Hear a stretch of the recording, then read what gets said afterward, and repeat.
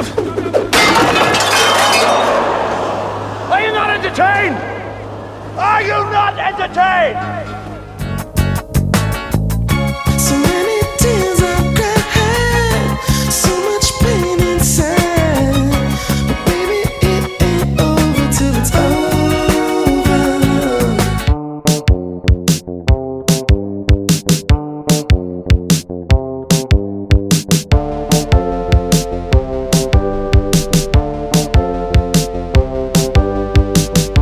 Where's John Rogers?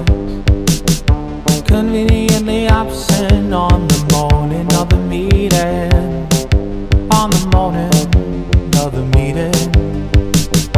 Where's John Rogers? Where's John Rogers? Where's John Rogers on the morning of the meeting? Where's John Rogers? Where's John Rogers? Where's John Rogers on the morning of the meeting? The chairperson conveniently absent. The chairperson conveniently absent. Conveniently absent, yeah. Where is John Rogers? Where is John Rogers? Where is Welcome to Tales in the East End, episode 232, and it's me, Gary P, and of course it's the Prof, Carl Riley. I'm trying to think of something to have a row with you about, Gar, because I noticed in the first 10 minutes of LOE Central they had an absolute cracking row. I don't think they like each other. And it was very, very entertaining. So just imagine us two like getting that angry with each other. Like you didn't pick me up at the airport or something. I can't think of where we actually have ever had a massive argument like that. Or in general, we tend to agree mostly on everything. Do you know what I mean? Apart from when I shot you in the face. Well, that is a story for another day. That's the big Con Murphy exclusive that will be coming eventually. How Gar shot me in the face. But, Live to tell the tale. yeah, other than that, no major rows. But as for the weather, Gar, beer schnacked it. Oh, forecast later in the week. What did I hear a couple of people in the WhatsApp group saying? Praying that the game's cancelled. Yeah, so then we'll go another week without our first win of the season. And of course, we are still sponsored by Leinster Credit and Ocean Electrical, our top tier sponsors, Prof. And for Profs, always helping us out, doing what they do. And they're doing food now, Prof. A little stroll over, a little pizza, a little drop of soup, a little green ribbon. I'd say it's no pizza baker, but I'll give it a try. I'm going to guess it's the tin pizza, which I'm fond of, you know, bit of culture. But yeah, so Four Pros doing food now, so look forward to getting some of that into me. But like we said, this week, 2 games, 10 goals, 6 against Rovers, and another all-female Tifties hotline. It's the sequel, Prof. Yes, it's International Women's Day, so the women are taking over Tifties again. By the way, I only found out an hour ago that this is a thing. Yeah, it's a real thing, yeah. International Women's Day. Cue me running around fucking Lidl and Aldi in Clondalkin while the kids are training like a tick. Last minute purchase of flowers and chocolate. Why is this a thing? When has this become a thing? Every day is Women's Day. Or in Jesus, every day is Women's Day. That's why you should be saying that. And there's always one or two idiots online. It's like, why isn't there a Men's Day? I was like, well, there actually is. Yeah. But no, an hour ago. So yeah, I saved the day. Got an old bunch of tulips. But yeah, so favourite non-Rovers story of the week is the whole Burke family getting tossed out of court. I swear to God, I have watched this about 100 times since it came out. Oh, I can't get How dare you! Hold on to the glasses for dear life. Shame on you! These... I just love your man who's limp and they're carrying him. Each arm, each leg. Do you know what he shouts as he's getting brought out the court? Transgenderism! What? That's what he shouts. It sounds like Lance Corporal or Lance General, and he's yelling, transgenderism! Boom! Out the door you go. Unbelievable. And then you have the very nice guard going, thank you very much. Just please. They are... You couldn't write it. Larry David couldn't write it. Like, it's the best comedy ever. You could not write it. I'm waiting for that guy who makes videos and music about random stuff online on Twitter. Can't remember his name. He made one about them already. Michael Fry. I think, yeah, the Michael Fry. He needs to get on already, this. Where is the one in the courtroom. Yeah. Go on, tell me, because I know you want to talk about this. Need to look it up now. Here, I'll get Michael Fry up. Where are his shoes?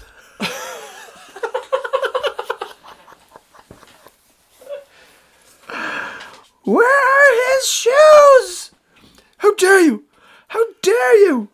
I was where is John Rogers? Where is John Rogers? Where is John Rogers? Oh, Absent on the morning of the meeting. where's his shoes?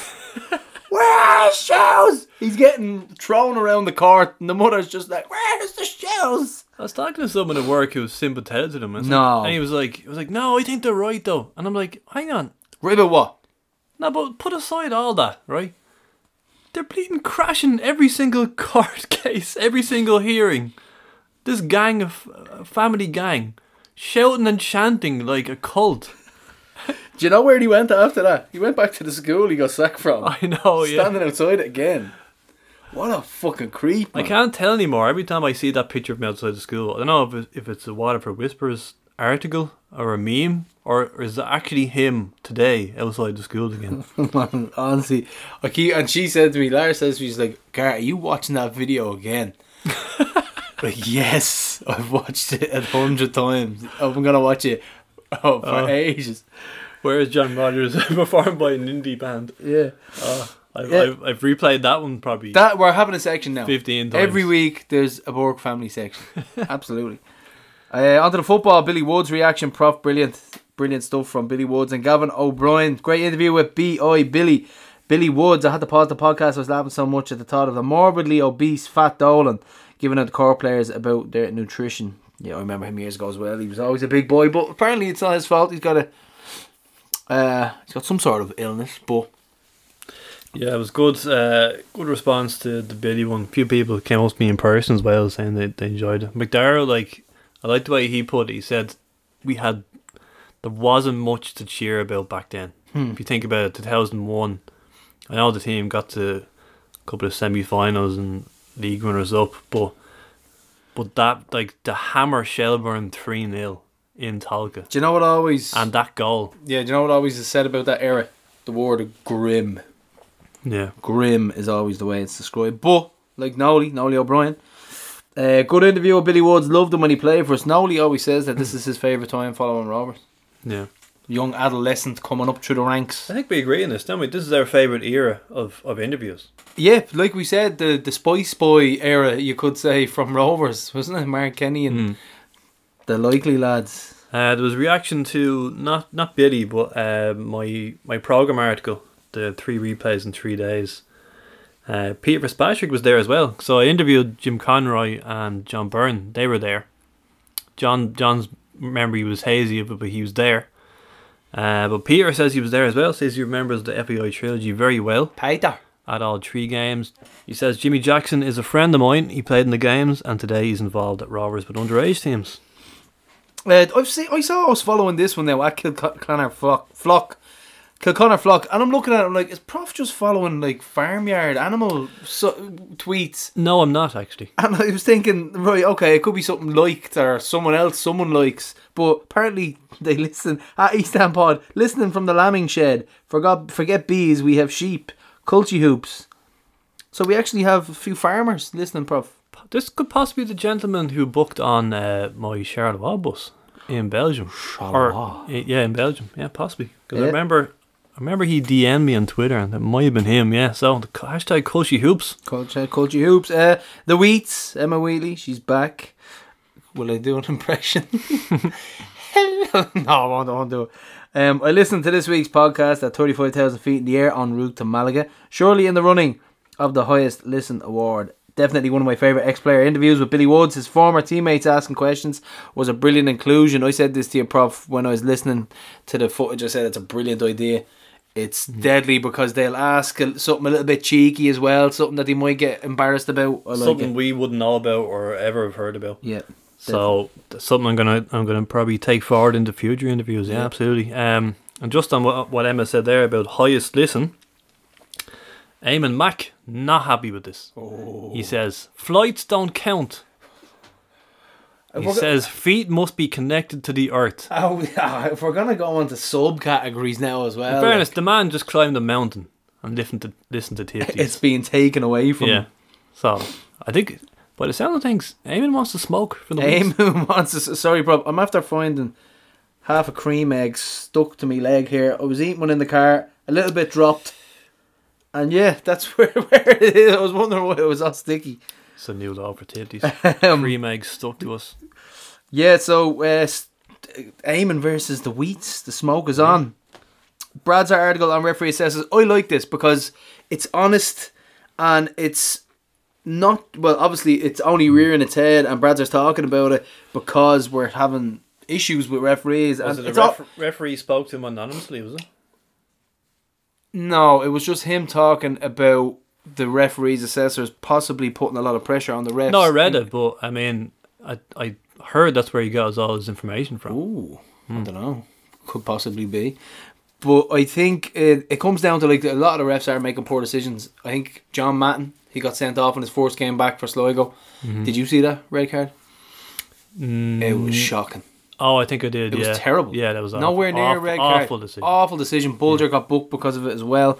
I think there possibly is, believe it or not, actually, I actually met a ref on the Saturday when Jaden was playing against St. Francis, and he said there's no real directive, because I asked him, I said, do you know what, like if you're in work and you might have a huddle and you talk about something you want to pinpoint and something you want to improve, did the refs sit around and say, okay, well, here's what we want to stamp out, face to hands, here's what we want to do, be a little bit more harsh, the referees, assessors are watching us. Do you know, was that a directive? Nothing came from it. That happens at the start of every season, I think. Yeah. That's why you see more cards than usual. Like after Friday's games, it was 87 yellows and 4 reds in 15 games. Yeah. Nuts. Crazy stats. That's way too high. Yeah, but Brazer was saying basically that it's dangerous to be in a position where the referee is, rather than refereeing the game in front of him, he's refereeing to impress his assessor in the stands and make sure he's ticking all the right boxes. This is genuinely a thing. It genuinely is, because if you have any aspirations and you want to go to the next level of refereeing, you want to do it well, and ultimately it might depend on an assessor giving you a good report, or you might just be afraid of the backlash of having a poor game. If you have a poor game and then you're out of rotation for 3-4 weeks. Exactly. So it's not nice pressure really when you think about it, because you have enough pressure on you as a referee as it is from fucking 22 fellas and backroom staff. So yeah, no, very good point, valid points. Tolka tickets prof are out Tuesday morning. The Tolka shit show, the Shelbourne shit show. Well, the members process seemed to go smoothly, but the season ticket holder situation on Wednesday, as we record today, was a couple of broken links went up and it was causing chaos. But I think we got there in the end, didn't we? Yeah, everybody was happy. If you have got spares in the end, though, if you've got spares, please let us know. We'll get rid of them. Bigger allocation this time, though. Bigger than Sligo and Drogheda, 850 for the relegation derby. The relegation against derby, Shelbourne. yeah. Do you notice the email actually said Damien Dubbs Shelbourne? Yeah. A bit of humour in the office. So that's it with the tickets. So if you are stuck or you do want to sell them, get in touch with our socials. We will get rid of them because they will be like gold dust as usual. And I know there's probably people going to be buying into the home end. Hopefully nobody's screaming and getting dragged out saying, "You know who I am. Where are his shoes?" Just tying it back to the Burks there. Yeah, so in other news, in other mental results, Liverpool 7, United 0. I was busy when this was on, so I was kind of going in and out of the sitting room, but Jaden was sitting in the sitting room watching it, and all I could hear was "oh." I was like, what is going on? What the fuck is he watching? And he's like, no way. And he's like, it's 6. I was like, stop messing. Went down in 7. I was like, this is nuts. This is nuts. He was giddy as fuck. Like. So it's 6-0. It was similar to when it was 4-2 in Tala. It's like, what is happening? Literally, yeah. I didn't believe him. I didn't believe him at all.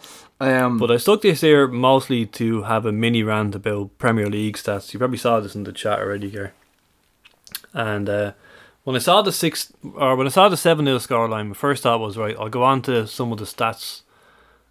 You were like, I need an explanation. No, I went on like, is this the biggest win over Man United in X amount of time, whatever, all that. And the first one that came up was Mo Salah is now Liverpool's record Premier League goal scorer. That went under the radar, didn't It's just the first one I spotted. Something's annoying you here. So he went on to 129, overtaking Fowler's 128, right? Now the fact that it said Premier League goal scorer, and just something popped into my head early in the week. Ray Whelan had said that he hates this, as do I, he hates this Premier League shit. It should be top flight. And I think it was Barney who pointed out that Alan Shearer scored 23 goals for Southampton in the old First Division. And they don't count? So whenever you see Alan Shearer's stats, like here's his league goals, Yeah. they just say Premier League and they're missing 23. Purely because they just decided to rebrand the league. Just got a top flight. Yeah. It's alright. So Salah has 129 and he's Liverpool's all-time record Premier League goal scorer, right? Okay. It's like post-war, pre-war, isn't it? Yeah. Okay, so it's a lot of goals. It's impressive. He's one of their best players of this generation. But what is the actual record I became curious about? Oh, God. Dalglish. Well, I guess Rush. Now, apparently Ian Rush is all competitions. Roger yeah. Hunt was Roger the top Hunt. scorer. 244, right? He's a long way to go. So Mo Salah is a measly 100 plus goals off the record. The actual record. But yet this record is now in lights and is all anyone will talk about. So what era was that? Roger, did you say Roger Hunt? Roger Hunt. Actually not familiar with him. He's obviously So even if there is anybody alive probably who 70s, saw that, 80s. Is it? obviously there's still people Yeah. alive. If it is that era and they saw and witnessed this, they must be thinking, fuck this Mo Salah. We're going to get Justin Mason onto us now, aren't we? He's Yeah. like, how can you not have heard of Roger Hunt? He'll know about Yeah. his record-breaking goal in the 4th minute of You the know what he had, 1968. you know what he had for game. breakfast in the morning of a European Cup win? It's mental because literally, like, let's say there's Liverpool fans who, when the changeover happened into the Premier League, like, obviously it's taken a while for the record to be beaten, and Robbie Fowler was a cult hero and stuff like that, but now they're saying that everything that Salah's done is better than what Roger did and Fowler did as well in that era. And if so you just changed it the word top flight, literally, then yeah, it's just that's it. Salah second. But real fans, I'd imagine it doesn't really mean much. You know, it's just for media. In the interest of fairness now, I do like my Tala era stats because we're 14 years in Tala. We're coming up now next week. We'll be 14 years in Tala. My God. And 14 years is a long time. And we have fans who didn't see us before Tala. So I think it kind of is interesting to track the top goal scorers and appearances now since Tala. But I wouldn't be as... You know the way Sky do it. The way Yeah. Football began in 1992. Yeah. Also, at one stage during the 4-all game Monday, I just thought, aside from this being, you know, the shambolic defending, and I'm thinking about, Jesus, we still haven't won a game this season. And for a moment, I just took all that out of it and thought, what an absolute pleasure to be here for this Yeah. mental game, of this mental live experience. I am so glad I witnessed this. Honestly, This is what football is all that's about. exactly what I said. Even at 4-3, or I think it was, fucking Big Daddy Keaton was in front of me. And after it went in, now he took a knock. He went flying off his bike. He got knocked off his bike, so he sore. So I went over to, maul him or whatever, because he was in the way after the 4 goal went in, and he was in agony. But he made a great point. He said, it's enjoyable. This is why we love football. That's the quote. This is why we love football. Yeah. And it's brilliant. It really is. Like, I mean, it was exhilarating. We'll talk about it again. We'll talk about it coming up. We'll do the hotline And for the us. fact that only 4,000 went, it was kind of teed up for it was a Monday night game at home to newly promoted club. Gaffney gives us the lead early, and you're like, a routine 3-1 win here. You could not have seen what was coming. And again, the reason I bring all this up is just to tie it back to United. There was a video went up after they won the League Cup final against Newcastle, the Carabao Cup, and it was footage from an Irish pub. I think it might have been in Ballyfermot, and so the camera just pans to all the Irish United fans, all wearing their jerseys, celebrating. They're actually watching the trophy presentation. I didn't even watch the video. They're watching the trophy presentation, so they watch United lift the League Cup trophy, and they're all applauding in the pub, right? Standing up. One fan, I swear to God, had his phone out, and he was filming a trophy presentation of Man United on the TV in a pub in Dublin. That is like it's like the Barstooler goal. That's like Barstooler goal level, isn't it? It's nuts. I just don't get And it. there was one reply, and it said, "Great atmosphere last night In the pub in the pub in Dublin, in Dublin." thousands of kilometres away. Meanwhile, get user 8 goal thrillers. Yeah, In Tala on a Monday night. There you go, Jonas. Yeah, so we'll talk about it again soon enough. But next up, Prof, is the Tifties hotline. The questions were as follows: the intro. Member, season ticket holder since. Or just following since. Where do you sit in Tala for games? Favourite away ground, Premier Division only. And did you buy an LOI TV season pass? Before you move on there, we didn't mention last week, Dan McDonnell said on LOI Central that LOI season pass sales have been really poor and likely to jeopardise the venture going forward. Yeah, we said this. We predicted this, though, didn't we? All the dodgy boxes and everybody else. Very, very few. What made you fall in love with Rovers? Have you faced any challenges as a female supporter in the League of Ireland from the beginning up till now? Facilities, gender, stereotyping. What have Rovers and Tallaght Stadium done better than other clubs to welcome more women to games? What could the club improve on? Will you go to Rovers women's games this season? Predict the Rovers ladies team finish in the league, and will Ireland do well in the World Cup in the summer? 5. We are missing 3 of our centre backs against Derry. Who's your favourite centre half you've ever seen play for Rovers? Do you agree with Bradzer that this is our strongest squad in years? What is the funniest or maddest show? Comment, insult directed at a player you overheard at a game. Do you know one that just sticks out to me as well? Joxer Kelly used to get dogs abuse. And everyone used to shout at him, "I'm your dad." So someone would be quiet or whatever, and you'd be in Connacht Street, and someone would go, "Joxer, it's me, Dad, it's me, Papa." And someone would go, "Don't mind them, son, it's me, it's me." He actually whipped his flute out one day as well. Started shaking it around. Yeah, that's one of them anyway. One of the shows. That's question 7 there up to now. Funniest or maddest show? Comment, insult directed at the player that you overheard. The problem with this one is, I have a great one, and it's by far the best I've ever heard. Okay. And involves you at Daily Mount. The problem is, I can't say it. What? I guess it's the Talbot one. Oh. I just can't say Oh, well, listen, if you know, you know. If you know, you know. If you know, you know. It's just the best ever. Hollywood section. The Oscars are coming up. Have you seen any of the Best Picture nominations? I'm actually lacking in this at the minute, Prof. I'm stuck into The Last of Us. Finished a program called The Yellow Jackets there as well. Brilliant. What have I seen? Have you seen any of them? Have you seen any of the Hollywood section? I don't think I've seen any nominations this year now. People keep telling me to watch Top Gun. Normally, yeah, it's actually on the box as well. Normally, I just say, do you know what? There's the list, and I go through them by the week. But I just haven't got around to it. I'm busy. I'm busy hoovering up Yellow Jackets and The Last of Us has been brilliant. Best and worst film you saw in the past year. It can be an old movie. What was the worst one? I saw a terrible one recently. Saw a couple of brutal ones actually. I can't think of them now. Worst one I saw in the last year was one I watched a couple of weeks ago. Nicolas Cage movie called Knowing in 2009. Is it about aliens? There is aliens at the end, yeah. Have you seen it? I think I did. It's where they dig up this prediction from a girl that she made 50 years ago. A school dig up all the children's predictions for the future. Most of them just draw rocket ships and all that. But she actually scribbled down a load of numbers. And then Nicolas Cage finds a sheet of paper, puts it up, and he starts pulling out all significant dates out of it. So 9/11 and how many people died. Here's an oil spill, 1983, so many people died. And somehow he's rationale that the last 3 are things that haven't happened yet.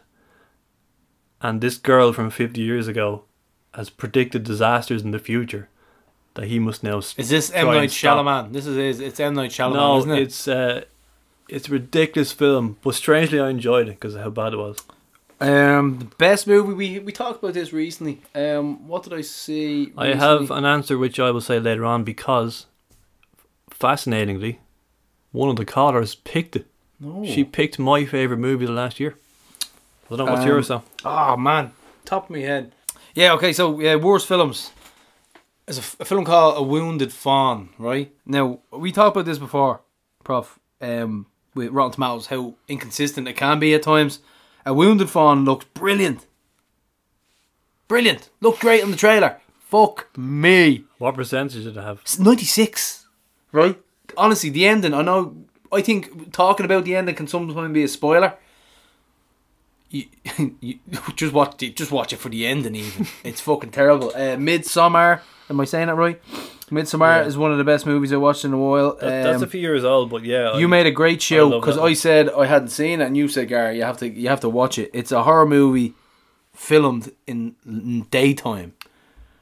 And it's only afterwards when you realise, hang on, I've never seen a horror film. You said it to me, you were like, what do you notice about it? And I was like, no, I don't know, like, I wasn't sure. And then you pretty much pointed out and said, it's fucking daytime horror movie. Yeah. Brilliant. The one with the fucking aliens in the sky was brilliant as well. Oh, come on. What Jordan Peele? Yeah, Jordan Peele's Nope, prof. That was brilliant. I love everything about that guy, his style. I love all his movies so far. Yeah, he's been brilliant. So he's one of the few directors like where he puts out a movie and I'm like, okay, I'm going to sit down and watch this. I'm going to watch that. I'm going to watch it. The Will Smith slap reaction at the time, I thought to myself, something's not right in that relationship. He looked like he was pressured into it, you know? Looked like he was kind of like, she's going to fucking kill me if I don't do something here. Or like their relationship was fucked up, so. I remember reading articles and watching a few videos reaction to it, and they're like, well, he laughs at first and then he sees his wife's reaction, then he gets up and it's like the joke wasn't even that good. Yeah. And he's slapping Chris Rock. It was so bizarre. But Chris Rock is a smart dude. Didn't react, didn't say anything, didn't come out with it, and then he released a Netflix special. A year later. He went to town on him. I saw it the other day. Wow, he ripped him apart. Ripped him. I wasn't expecting that at all. No, but then when it came out, I was like, fucking genius. Whoever thought of that one. Celebrity Doppelganger. Prof, do you remember they used to say, what was the name of your man who slept with Stifler's mom in American Pie? Sean William Scott. No, not fucking him. Not Stifler. The other one. Oh, yeah, Shipwreck. Shipwreck. What are you saying? I look like him? Yeah, I used to think you look like him. Yeah, okay. Well, what did Butler think you look like as well? Do you remember Butler? Stood you up on the bus and Bray. Man from the In-Betweeners. I've gotten McLovin. Or have I? Or is that Barry's mate as McLovin? I think they all look like fucking McLovin. I got David Schwimmer when I was younger. David Ross? Ross from Friends? I don't see it all myself. I think the one I was most proud of was Rivaldo. I always called you Rivaldo, yeah. I remember having a poster of Rivaldo in my room, and whatever it was, that angle, you seriously looked like him. I was playing in a tournament in Holland, and someone said it, and I tried to emulate Rivaldo, and I fell flat on my face. I was trying to do flicks and overheads, and I was like, no, Gar, this isn't you. Drop back in the centre half there and just lump it. Now I just see any TV presenter or anybody with a quiff. And I just like, here's Gary P. Yeah, there's the quiff. Are you any good at quizzes, and what could be your specialty subject, both academically and in pop culture? I'll say I like quizzes. I'm okay at them. My specialist subject, 90s hip hop.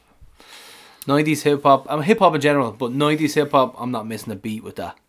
Not missing a beat. I don't even know what my specialist subject. I mean, aside from mountains of Rovers and stats and League of Ireland. Generally you were quick with most things. I'd say you're I don't know. I don't do well in general knowledge quizzes though, to be honest. I don't. So I have to think about that one. Biggest prize you've ever won in a raffle competition, lotto or bet? Prof, Well, my favourite is winning the Brazil Ireland tickets from the Evening Herald competition. Oh, do you remember we paid 90 quid or something. Your dad did. Do you remember? Your dad paid a fortune for some, and then we ended up winning them. Did he? 100%. I thought we tried to get them. I'm nearly sure your dad paid a fortune for them, and then we won them. Or maybe he just told us he won them and he paid a fortune for them. So no, there's a different story there. Don't ruin my story. Right? Yeah. I won tickets in the Herald. Well, I won a 6-month gym membership in City West for winning Fear Factor. I lay in a coffin with a snake. I ate spiders. I don't even remember this. I reckon I was 19 or 20. Abby was only born. And yeah, lying in the coffin with the snake was the weirdest thing. It was right at my face. and its little fucking forked snake tongue was just licking me nose. I was like, what am I doing? But it was good crack. That's the last thing I can, because I don't win bets, I know that. Well, don't talk to me about the spiders then. Oh yeah, no, eating a load of maggots and spiders was horrible. Did you actually do all that shit? Yeah, I swear to God, because I got up there and goes, I'm winning this. That's more like I'm a celebrity, get me out here. Yeah, it was Just nasty. like eat this horse duodenum or something, like just random animal parts. Horse testicles, yeah. Yeah. So, By the way, am I allowed to? I think I am, since it's our show. But am I allowed to come back to a previous hotline question? absolutely, bro. And that was favorite thing to cook. Oh, prof's coming. Because no joke, I now cook a mean lasagna. Yes. Oh, putting the sheets down. Absolutely, the whole 9 years, Gar. Actually started from my ma. My ma made this for years, and she taught me that, and Dad showed me. So you got your either tomato sauce, got either spices, bit of black pepper, parsley, oregano, Worcestershire sauce. Oh yes, the Worcestershire sauce, prof. Oh, What a yes. show! Oh yes, What a show! this is a good lasagna. Will I tell you what I do with it? Do you know what I put it on? A bed of rice. Ooh, I put lasagna on a bed of rice. I swear to God, and it gets all in it. And yes. Yeah. So what's prof? Up next we have part 1. It's Sarah Wheelahan, Amy Woods, and Laura Glacken. Hotline. Hi, this is Sarah Wheelhan calling in for the Rovers hotline, making my second appearance, so thanks for having me on. I've been a season ticket holder from the 2016-17 season really onwards, and I started following the club kind of then, when Bradley and since Bradley and all that gang have started, so it's been something that I very much enjoyed. I sit in the same area. I've always been in the West Stand, or the main stand, behind the Rovers dugout, and I currently now sit at the moment with a few of the lads there, with Bobby and Bren and Butler and Giggsy, so we all kind of sit and have a great view in our little area that we like to take up, so it's great fun there. My favourite away ground probably would be St. Pat's. Probably been to Inchicore quite a bit compared to most of the other grounds for away games, just for handiness sake. And I've been to some great games there and seen some great results, so I've got fond memories of there. I probably could be controversial, but I do enjoy Bows away. Again, I remember last year getting into 2 years ago now, during COVID, getting in when there were no Rovers away tickets sold at one of those games with COVID. I ended up borrowing and stealing and getting a ticket to the away end, but I was in physically the away end, but it was all in with Bows fans, so it was a bit of crack and a bit of fun when I wasn't obviously meant to let people know that I was a Rovers fan, so it was a bit fun. But I do enjoy, just from the crack and the games and the atmosphere, Bows away end is quite good for that. The facilities, I know, are a different topic altogether there, but at the same time I do enjoy Bows away for the atmosphere that is the whole event of a game. Waterford as well, I know they're not in the Premier Division at the moment, but the RSC I very much enjoyed as well. The facilities there and the ground and the view from the away end as well, so that kind of I think has to get a mention. But apart from that, I've not really been to a lot of other away grounds, and it's something I do want to try, and I've been to a few, but I do want to try and get to the others. I've not been to Dundalk or to Shelburne away, so hopefully I'll get them in the next few weeks. I didn't buy an LOI season pass because usually if there's a reason that I can't get to a game physically, I'm not either in the country or I'm not able to sit down and watch it on the laptop, so I see no point in getting one, because usually I'm out of the country or whatever and I'm travelling and I'm not able to be at a game and not even able to watch the games at the time either, so I didn't bother getting one of them. I briefly touched on it there back in 2016-17 when living in Dublin. I just ended up going with friends to loads of games. Would have always been a football fan, a Man United fan, and wanted just to go to some games physically myself on a regular basis rather than going over to England, which I've never actually gone to, and I don't regret that I haven't. I'm very much in love with going to the Rovers games, and that just gets me what I want, and it's great. So I just started going to the games then on a regular basis with friends and stuff. And if they're not around, I go on my own. So yeah, it's just become an important part in my social calendar. As a female supporter, I've not actually really faced many challenges, luckily enough. I have to say, there's not really been any gender stereotyping from my point of view. Facilities have been fair enough too. Yeah, the bathroom facilities in all grounds probably could do with a little bit of a top up and stuff, and a bit of better upkeep. But in fairness, overall, I can't really complain. I don't have any negative connotations going to any games. I'm not dreading going somewhere. The game quality usually overrides anything else for me, and it makes it worthwhile. So I'm not put off in general. Rovers and Tallaght Stadium, I have to say, they do have great facilities for women and for all. So the toilets there are quite good as well. And I always just find as well, when I'm going to the games, be it on my own or with friends or with the guys, like that, I've always got such a lovely welcome from all the ground staff and anyone working at the gate or selling the match programmes, or in the toilets, or in the club shop and the club bar and all that kind of stuff. I've always got a lovely welcome. So definitely I find the hospitality and the friendliness of the Rovers and Tallaght Stadium staff is second to none. They really always do make me feel very welcomed. I guess what could a club improve on? There's nothing really that jumps out. The toilets, could always, and facilities like that could always do with a better upkeep, but there's nothing generally major that jumps out at me. Rovers women's games. I'm not living in Dublin at the moment, so it takes me about an hour and a little bit to get to the games. So I probably don't see myself coming up on a Friday and then Saturday for the Rovers games. If I'm around the city at the time, I might easily to pop out to one or to go to one, but I don't see it being something that's a priority, to be honest, because as well, Saturdays I usually do have other things on. Whereas Friday evenings are usually kept free for the games. So I'm not sure if I can give all my Saturday or give my Saturdays as well. So it's not maybe going to be something that I'll get to regularly, but we'll see how it goes.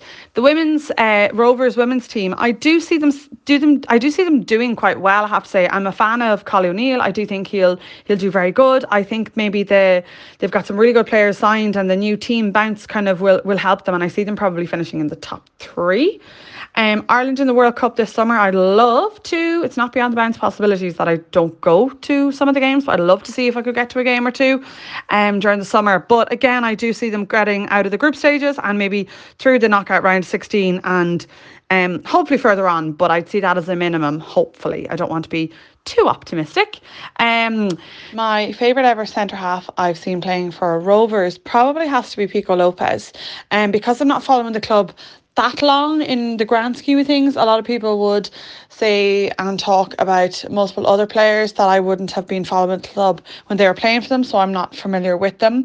But Pico I am a big fan of. I think he brings a lot to the dressing room, a lot to the team. He's a real leader when he's on the pitch, and I'm definitely a big fan of his. Do I agree with Bradzer that we have the strongest squad at the moment? Yeah, I do.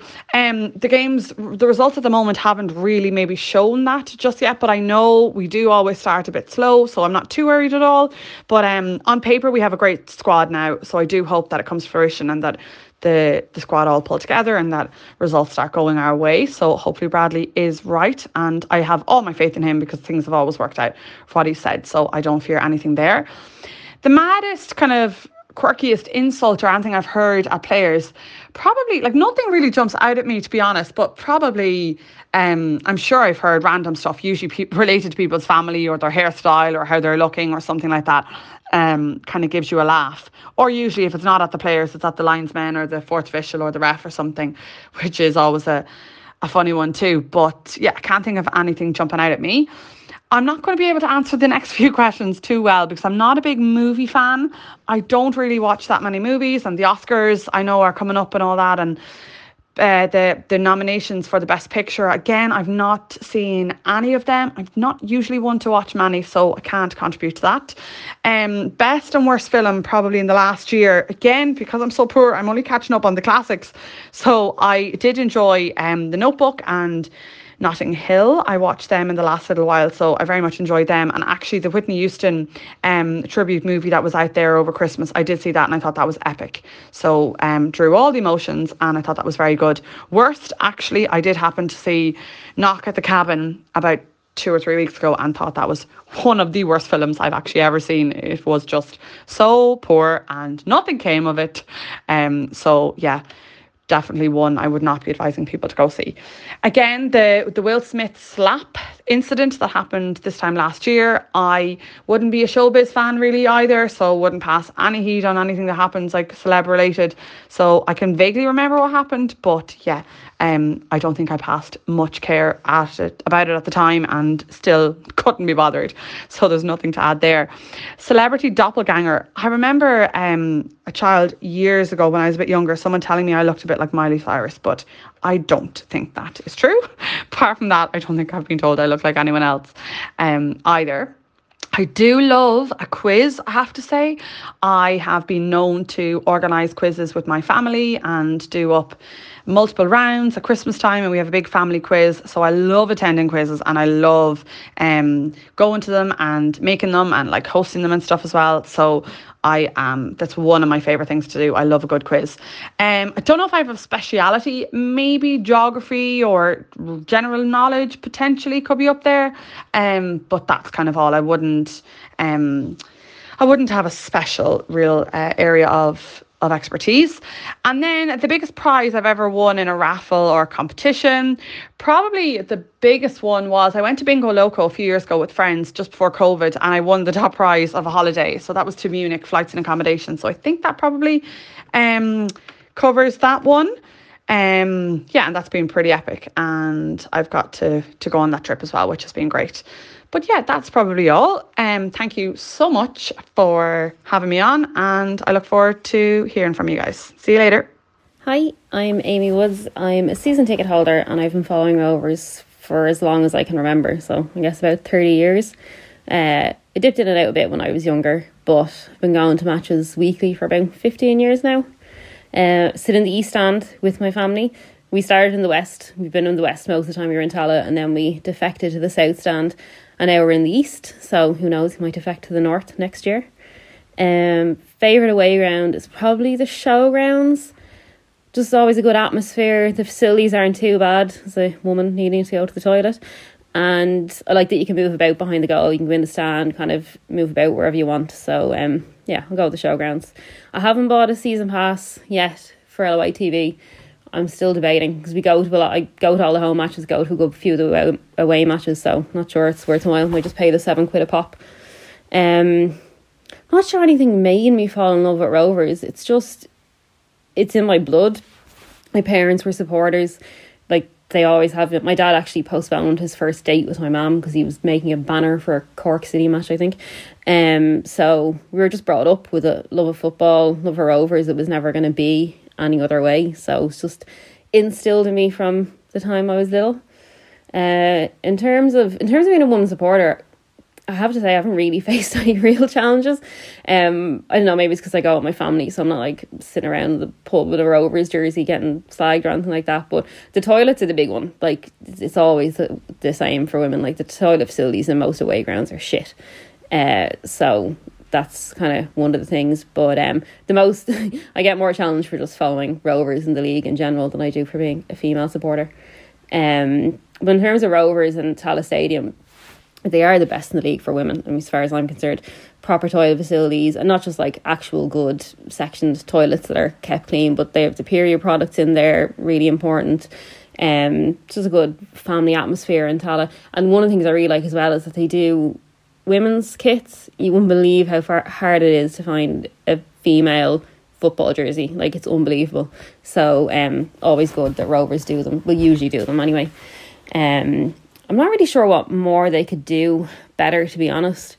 They're pretty solid as they are. In terms of, you know, having the women's team now is great. Like, it's another kind of avenue, and I think for me with women, it's all about visibility, and you can see that all over the stadium. There's female stewards, there's female people working in the shop, female volunteers. Like, it's all over the stadium, so it's not just kind of male led like it is in some places. I honestly haven't followed the Women's League enough to know if it's a strong squad in comparison to others. But the squad they've made up is seriously good. Really good result last night. Can be a last minute winner. So my guess of where the Rovers women's team have finished, probably near the top. But that's with the caveat that I don't have that much knowledge of it. But I'm intending to get better at that this year and go to a few women's games, hopefully. In terms of the Ireland team, I'd love to see them do well at the World Cup, and I usually am one of these hope springs eternal people, but I don't think I'll be getting my hopes up too high for anything with Ireland in the next while. Favourite centre half for Rovers is Pico. Could be recency bias, but I don't really think it is. I just love him. He's just come on so much since he's been at Rovers. Like, he's just made such strides. He was a good player when he came, but like, he's just a different player now. Just puts everything on the line. He's just there all the time. Need him. And the thing for me as well is, like, when he's not there, you notice it. Like, of all the players, when Pico isn't in the team, you know he's not in the team. Like, he makes such an impact when he's there. I just love watching him. You just love watching people that are just so, like, just love Rovers and love playing for the team, and just, yeah. So that's my pick. Do I agree with Bradley? It's our strongest squad in years. Look, it's a really strong squad on paper. What I really like about it is that we've kept the core of the team. We've added a few that we needed to, except maybe a goalkeeper. But it's a pretty strong squad. Only time will tell. I don't think the results that we've had in the last few weeks are really an indication of how well we've played. I think we've played a lot better than the points show. So it's a long way till October, so I wouldn't be worrying too much yet. Funniest insult, I'm going to absolutely roast my mum for this one. My mum has been supporting Rovers for a very long time as well. And although she's lived in Tallaght for almost 50 years, she's actually from Donnybrook, and it's very hard to get the D4 out of her. And we were at a match, geez, must be 10 years ago now, and this actually had a referee, not a player, but everyone, he booked someone for a stupid challenge, and everyone was like, fucking referee, oh, no way that's a card. And my mum just screams out, "Referee, there's no uniformity in your cards," in her absolute poshest voice. You can imagine the look she got. Still after this day, absolutely the most hysterical thing I've ever heard yelled at a football match in my life. Hollywood section, that's not going to be my best section. The only Oscar nominee I've seen is The Banshees of Inisherin, which I would not recommend watching because it's really boring. Best movie I've seen the last year is The Unbearable Weight of Massive Talent with Nicolas Cage and Pedro Pascal. It is so weird and so funny. Worst movie, my husband's always making me watch Jason Statham and Matt Damon movies, so like any of those. The Will Smith slap last year was just mental. Like, I just thought the whole thing was mad. Like, to me, it was just like, there's definitely something else going on there, right? You don't just get up and smack someone in the face just because they said something about your wife. I mean, nice sentiment, but it was definitely weird stuff going on behind the scenes there, I don't know, but it was definitely a shock anyway. I don't have a celebrity doppelganger. I don't think anyone in my life has ever told me that I looked like anyone famous ever. So no, I guess I'm just unique or something. I am amazing at quizzes. I am the reigning quiz champion in my office. I'd say my academic speciality would probably be something nerdy like English literature. And my pop culture one would definitely be Star Wars. And the biggest prize I have ever won is not very big at all, but I was pretty happy with it, which was 2 tickets to Bloom a couple of years ago, that flower festival in the Phoenix Park. Hi guys, my name's Laura Glacken. I'm a season ticket holder and I've followed Rovers all my life. I think I was 2 when I was brought to my first match of Harps Away. We always sit in the same area in the South Stand. Favourite ground in the Premier Division, I've always had an affinity for Tolka. I would have gone to my first home match there, and after being out there for so long, I just have some great memories. Obviously some not so great, but some great as well. Even doing turnstiles and programmes out there, half the place was practically falling apart, but I've just always had a soft spot for it. I didn't buy the LOI pass yet this year. I've actually been thinking about it a lot recently, even having access to the women's matches and being able to go back and rewatch some of ours. So I think it's well worth it. So it could possibly be my next buy. I couldn't really say one thing that made me fall in love with Rovers. Like, it's everything. It's all of it. I've grown up with them. They've been a constant in my life for as long as I can remember. Getting to physically be there and experience it all properly, the match day buzz, seeing the same people, seeing familiar faces. It is very much a family affair. There's just, I don't know, it's just that bond there that you can't really explain. And now, of course, seeing it move down through generations is just incredible. Every game is an emotional roller coaster. They take years off me, but I wouldn't have it any other way. My granddad started following them years ago. My uncles all followed suit, and now we have too. So it is very much a family thing. I can't remember not having Rovers, and I'd never change that. There's just so many reasons why you can't help but fall in love with them. Oh God, challenges as a female League of Ireland supporter. There probably would have been a lot more years ago as opposed to now. Little things like getting to a ground and there's no women to search us at gates, the confusion and the hassle, and male stewards see you arrive and they don't know what to be doing with themselves, or if they can let you through, they're meant to be searching everyone and they know they can't search you. So little things like that. Of course, there's the usual grief from people when you say LOI as well. I know lads experience that too, but there's still that stigma around women supporting football at all. And then, of course, you get the whole, would you not support a real team? So yeah, I think that's just one of those things that's never really going to change. But I will admit, toilets. No lad, I think, will ever understand the hardship for females on away days. Wouldn't change it for the world, of course. But the Hoops SC, I think generally, if we get past maybe Houston. Maybe I'm being a bit harsh, but generally I'd say Houston without mention of a stop, then we're doing pretty well. Sitting on the driver's side of a bus as well. Always have to sit on the right hand side of the bus. Any girl who's been on a bus on an away trip knows the sauce, I think. The majority of stadiums don't really, well, I don't think, don't have actual facilities for women. Again, it's a bit better the past 2 years, but years ago it was horrific. Like, you'd have to hope there was a female steward around who you could go to, and she'd have to escort you into the home end, which of course isn't always advisable when you're in green and white jerseys. They're not exactly subtle.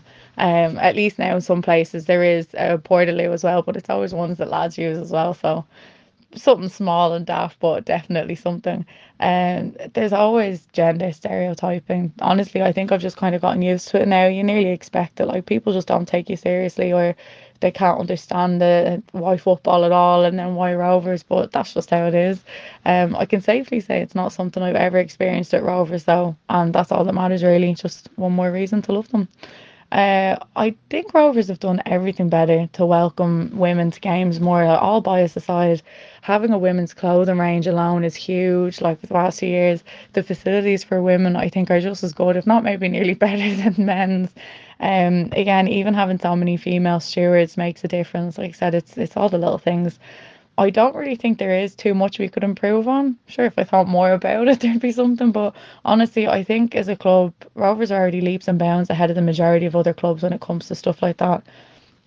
I would like to go to the Rovers women's games this season. Kept up to date with all the signings and the buzz pre-season, so I'd love to get out to see them in action. Um, Over the last 2 years, we've had some great centre halves, really, like the likes of Scales, of course, and Grace. But I think Aidan Price would have always been a favourite for me. Again, maybe that's going back to Tolka days, but he would have always been a favourite for me. And Lopez now, I just think, is the epitome of what a centre back should be. In every way, shape, and form, I think it'd have to be Lopez. Actually only said on Friday, looking at the lads on the bench and warming up at half time, there's no doubt it's a strong squad, but it's what we do with it too. As strong as the squad may be, like, a lot of new faces and only a couple of matches in, so we'll just have to see how it goes and how everyone starts to work together. But optimism, always full of optimism. Actually, that'd be quite creative when it comes to shouts, but the funniest wasn't actually aimed at a player. It was an official. One particularly awful match. It was like nothing was going our way. Everyone was so frustrated, and then after one more ridiculous call, cue Hugo shouting, "Did your hair get in your eyes?" to the ball lines, and it was just the last thing I expected, and I couldn't help burst out laughing. Same with everyone around us. It's just stuck since, really. Best Picture nominations, I think I've only seen Banshees of Inisherin and Top Gun Maverick. I think they're the only ones I've seen that have been nominated. I don't know about best films, but that new Knives Out film, Glass Onion, watched that recently. That was pretty good. And A Man Called Otto. Didn't really know what to expect with that one, but I actually enjoyed it. It was different.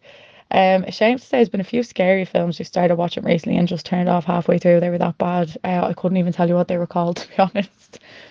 The Will Smith slap, that surprised me. I get he was defending his wife, but it just seemed so violent, and he could have just said something.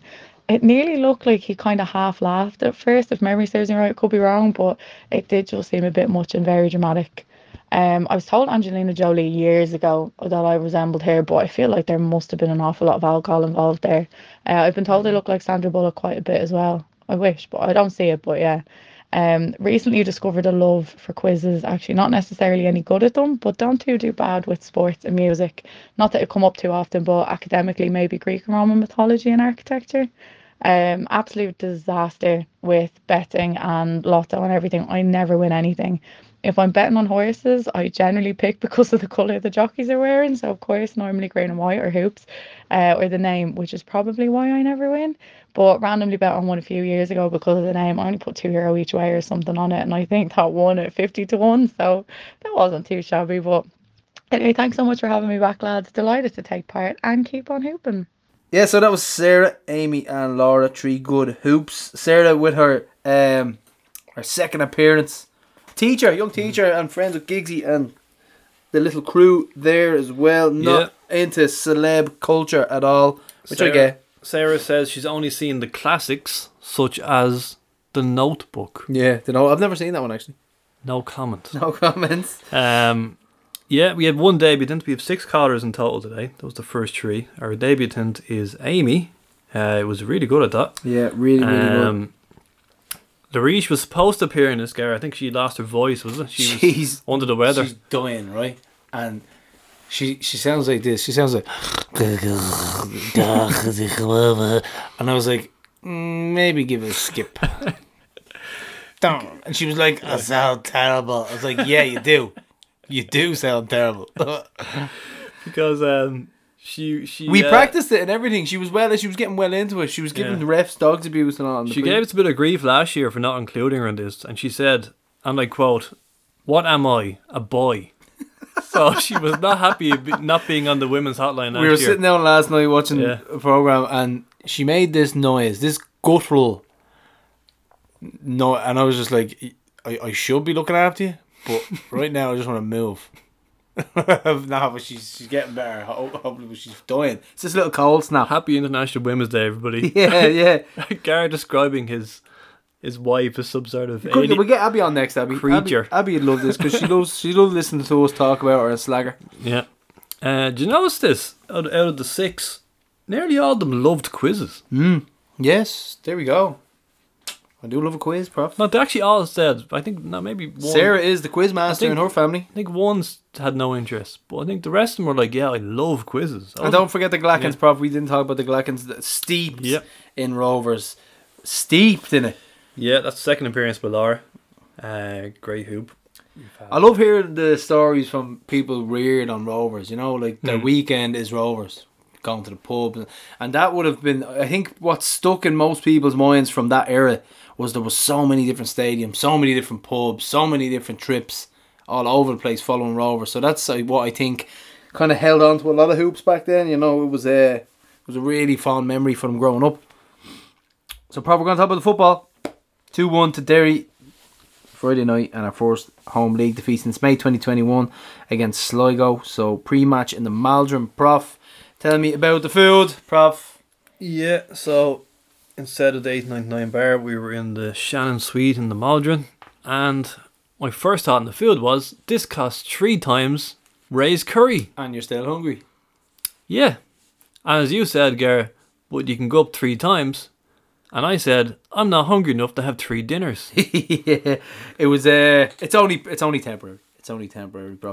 So yeah, not impressed with that. The food was actually decent, but not worth €15. Not €16 decent.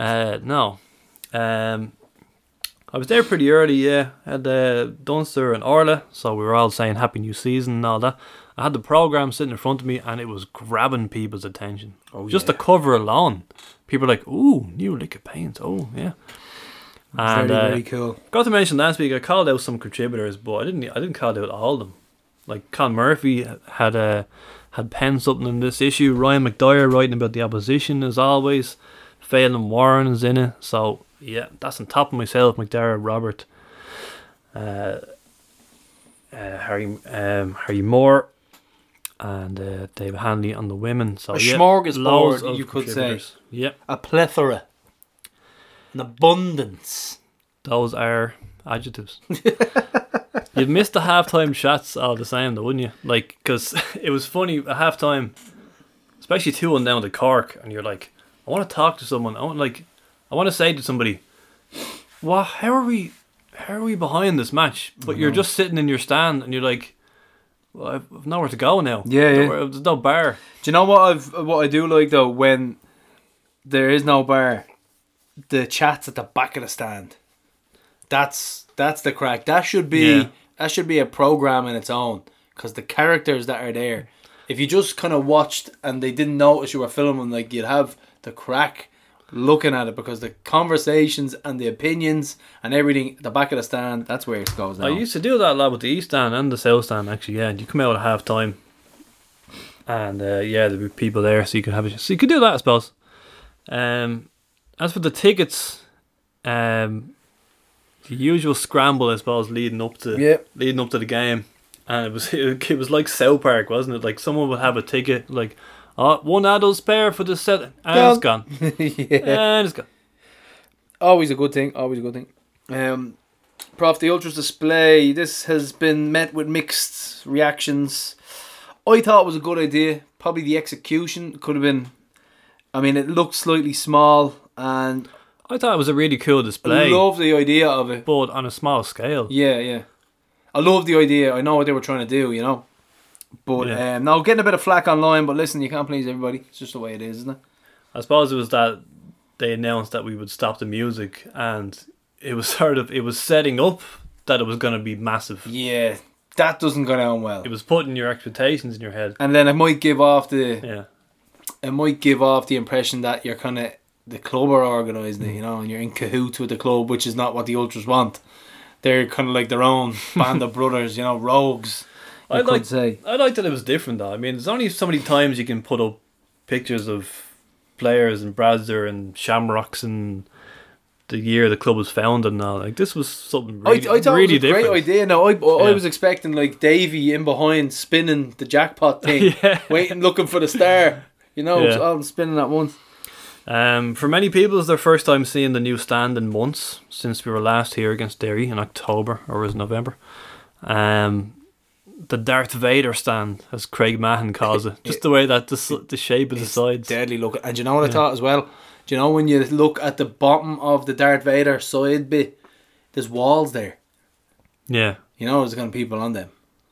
Oh yeah. 100%. Absolutely. There 100%. is eventually. Like, you can sit on the little bars there as well. God help, as we discussed last week, God help you if it rains. Yes. The Perch is now full of random people that we don't know, Scar. What type of people, Prof? At this point, I'd like to announce in the podcast, R.I.P. Prof's Perch. Yeah, it's gone. Doesn't exist. It is now the Cabbage Patch. I was going to say it, but yes. It's gone. Prof, it's gone. We had a good run. It might sound crazy, but I sometimes miss the old 2019 days. Do you remember? I remember hammering UCD 7-0 and Jack Byrne ran the show. We hadn't even won the cup yet. Yeah. So it was that pressure was on to win a trophy. It was ours. It was our spot, wasn't it? But we went into the South Stand and we knew we'd get the Perch.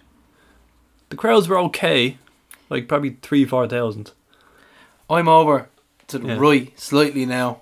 I'm not. Listen. It is what it is, Prof. Same for me in the main stand. I got pushed down. I wasn't behind Tommy and Brian this time. I didn't get their commentary. It's like because the reserve, there's now a double reserve section, so I'm kind of to the right of that. It's like do you know when the fucking, like, all the hoodlums are moved out of the neighbourhood and they're pushed to the side streets. We've been pushed out by progress. Yeah. We're actually complaining about 7,500 attendance because we don't get our seats that we got years ago. Big Al was captain. So, how many captains is that this season so far? Three, isn't it? It's been a lot. With Finner still to come back, so it'll be 4. So something different anyway. But Philly's promo, Philly Scorsese, Prof. Absolutely unbelievable stuff coming out of Philly, and a good young filmmaker, Rovers fanatic member, season ticket holder. That was epic, putting wasn't it? all his effort into doing what he loves and doing it for the club of his own dime as well. So top fella, Philly Maguire. Assure Media. Once again, give him a big shout out, boys. Follow him on Twitter. Not a new signing. No, not a scarf, not a new jersey, nothing. We duped everybody, but yeah, so such an anticipated Brad's lineup. He went Gary O'Neill, Gannon and Cavo, and Kenny up top again. We nailed it, Prof. We nailed it on our predictions. Yeah, well, we figured Hoare would just not quite be ready enough. Like, he came off in this game, and he came off the bench in Cork as well, did well, got a goal. But he went with Cavo, and of course the second goal, Cavo, you can see the match fitness lets him down, and McGonigal gets away in him. But yeah, that's probably the best three we could go with at the time. Yeah, there was no other options really. Maybe Gannon, or Gannon was there. Sorry, maybe who else was being touted as going in there? Poom, I think someone said, with a left footed. Because we're left footed as well. So young Josh and Ronan Finn raised the champions flag as well. So great stuff from them. But Prof would start the game, and a good start from Rovers. Yeah, it made a very, very bright start. Could have had one. I think we had a couple of shots. Was a Poom or something early on, and both of their goals came against the run of play, isn't it? The first one, we were caught up very, very high up, and not the first time this has happened either, where we're caught on the counter from our own corner. But I think Watts was kind of left wanting here for this goal. It was like he went to kind of make the clearance and then stopped and thought, I'll catch him, and then it just wasn't happening. Trevor Clark, they were very, very weary of fouling them as well, because it would have been a straight red. So yeah, Clark nearly caught him. Yeah, I know. Yeah, but great finish from Ben Doherty. 1-0, 18 minutes, Prof. Unfortunately. We moved on then with Kenny coming at 26 minutes. What do you think of the general play? I thought it was good up to this point, but just especially from the equaliser onwards, I thought we were absolutely brilliant. One of the best halves under Bradzer? Yeah, I saw that. Possibly one of the best halves under Bradzer. Definitely in a long, long time. Because, you know, often over the years we've only used one flank at a time. In the old days it'd be Simon Madden. Or maybe last year it'd be... Ran that poor fucker ragged. Maybe last year it'd be Neil Frugier, or the year before it'd be Scales. I can't remember a performance at home where it was just like left, right, Clark, Frugier. They were both rampant. Now I know a lot of people are saying Frugier's end product wasn't there. But twice he did nearly set up a goal. He nearly set up Berkey just inside the box, and then there was another one where he teed up Berkey, who teed up Jack, and then Jack kicked the air. He mistimed the shot. So that would have been end product. Clark, I thought, was brilliant. I love Clark. Like, I think Clark has been great for the first couple of weeks. A lot of people have been giving him flack. I think he's been good. That big pitch in particular in Tallaght, he does well on it. Yeah, but just especially from the Eagles, it was just wave after wave of attack, and we could have scored 3 or 4. But the goal itself, Gary O'Neill's fouled. Gary O'Neill, first of all, does really well to intercept a Diallo pass. And he gets fouled, but ref plays advantage. It's just that drive that Gary O'Neill has. I love when he drives from that. Yeah. Ref plays advantage. Lovely weighted ball by Poom. Beautiful weighted ball. Side foot, first time, straight onto his foot. Thought he took too much of a touch with Kenny.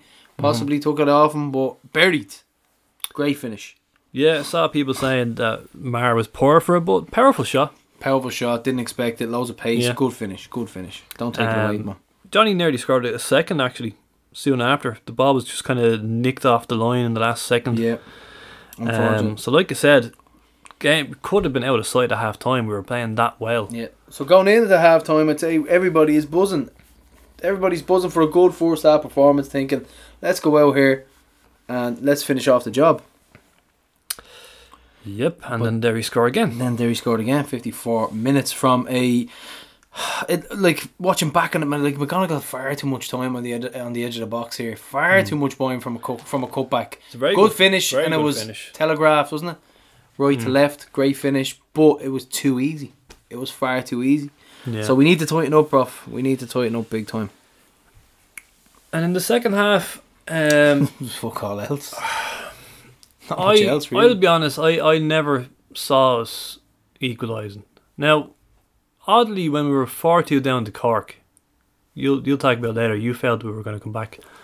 I was the same. I was like, I don't know why, but I think we're going to come back in this game and get at least a point.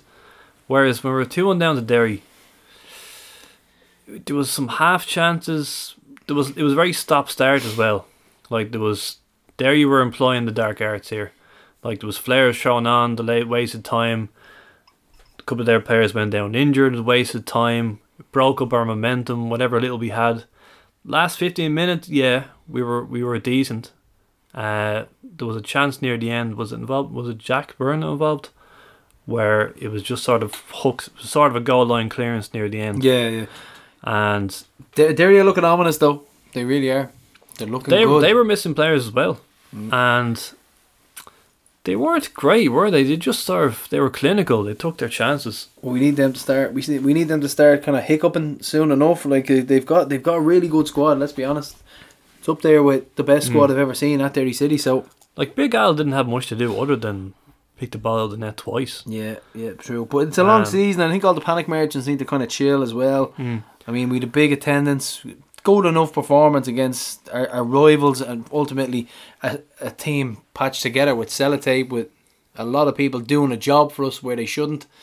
I wouldn't read too much into it. I think if you know your football, you know that it's early enough, or Aussie Nate would tell us that every game counts just as much as the other, which there is a valid point in saying that, but I think it's early days. We haven't got going yet. They have, ultimately, but we are notoriously slow starters, Prof. I think they won't slip up too much now. Obviously last year they had that absolute collapse, which let us back into it really.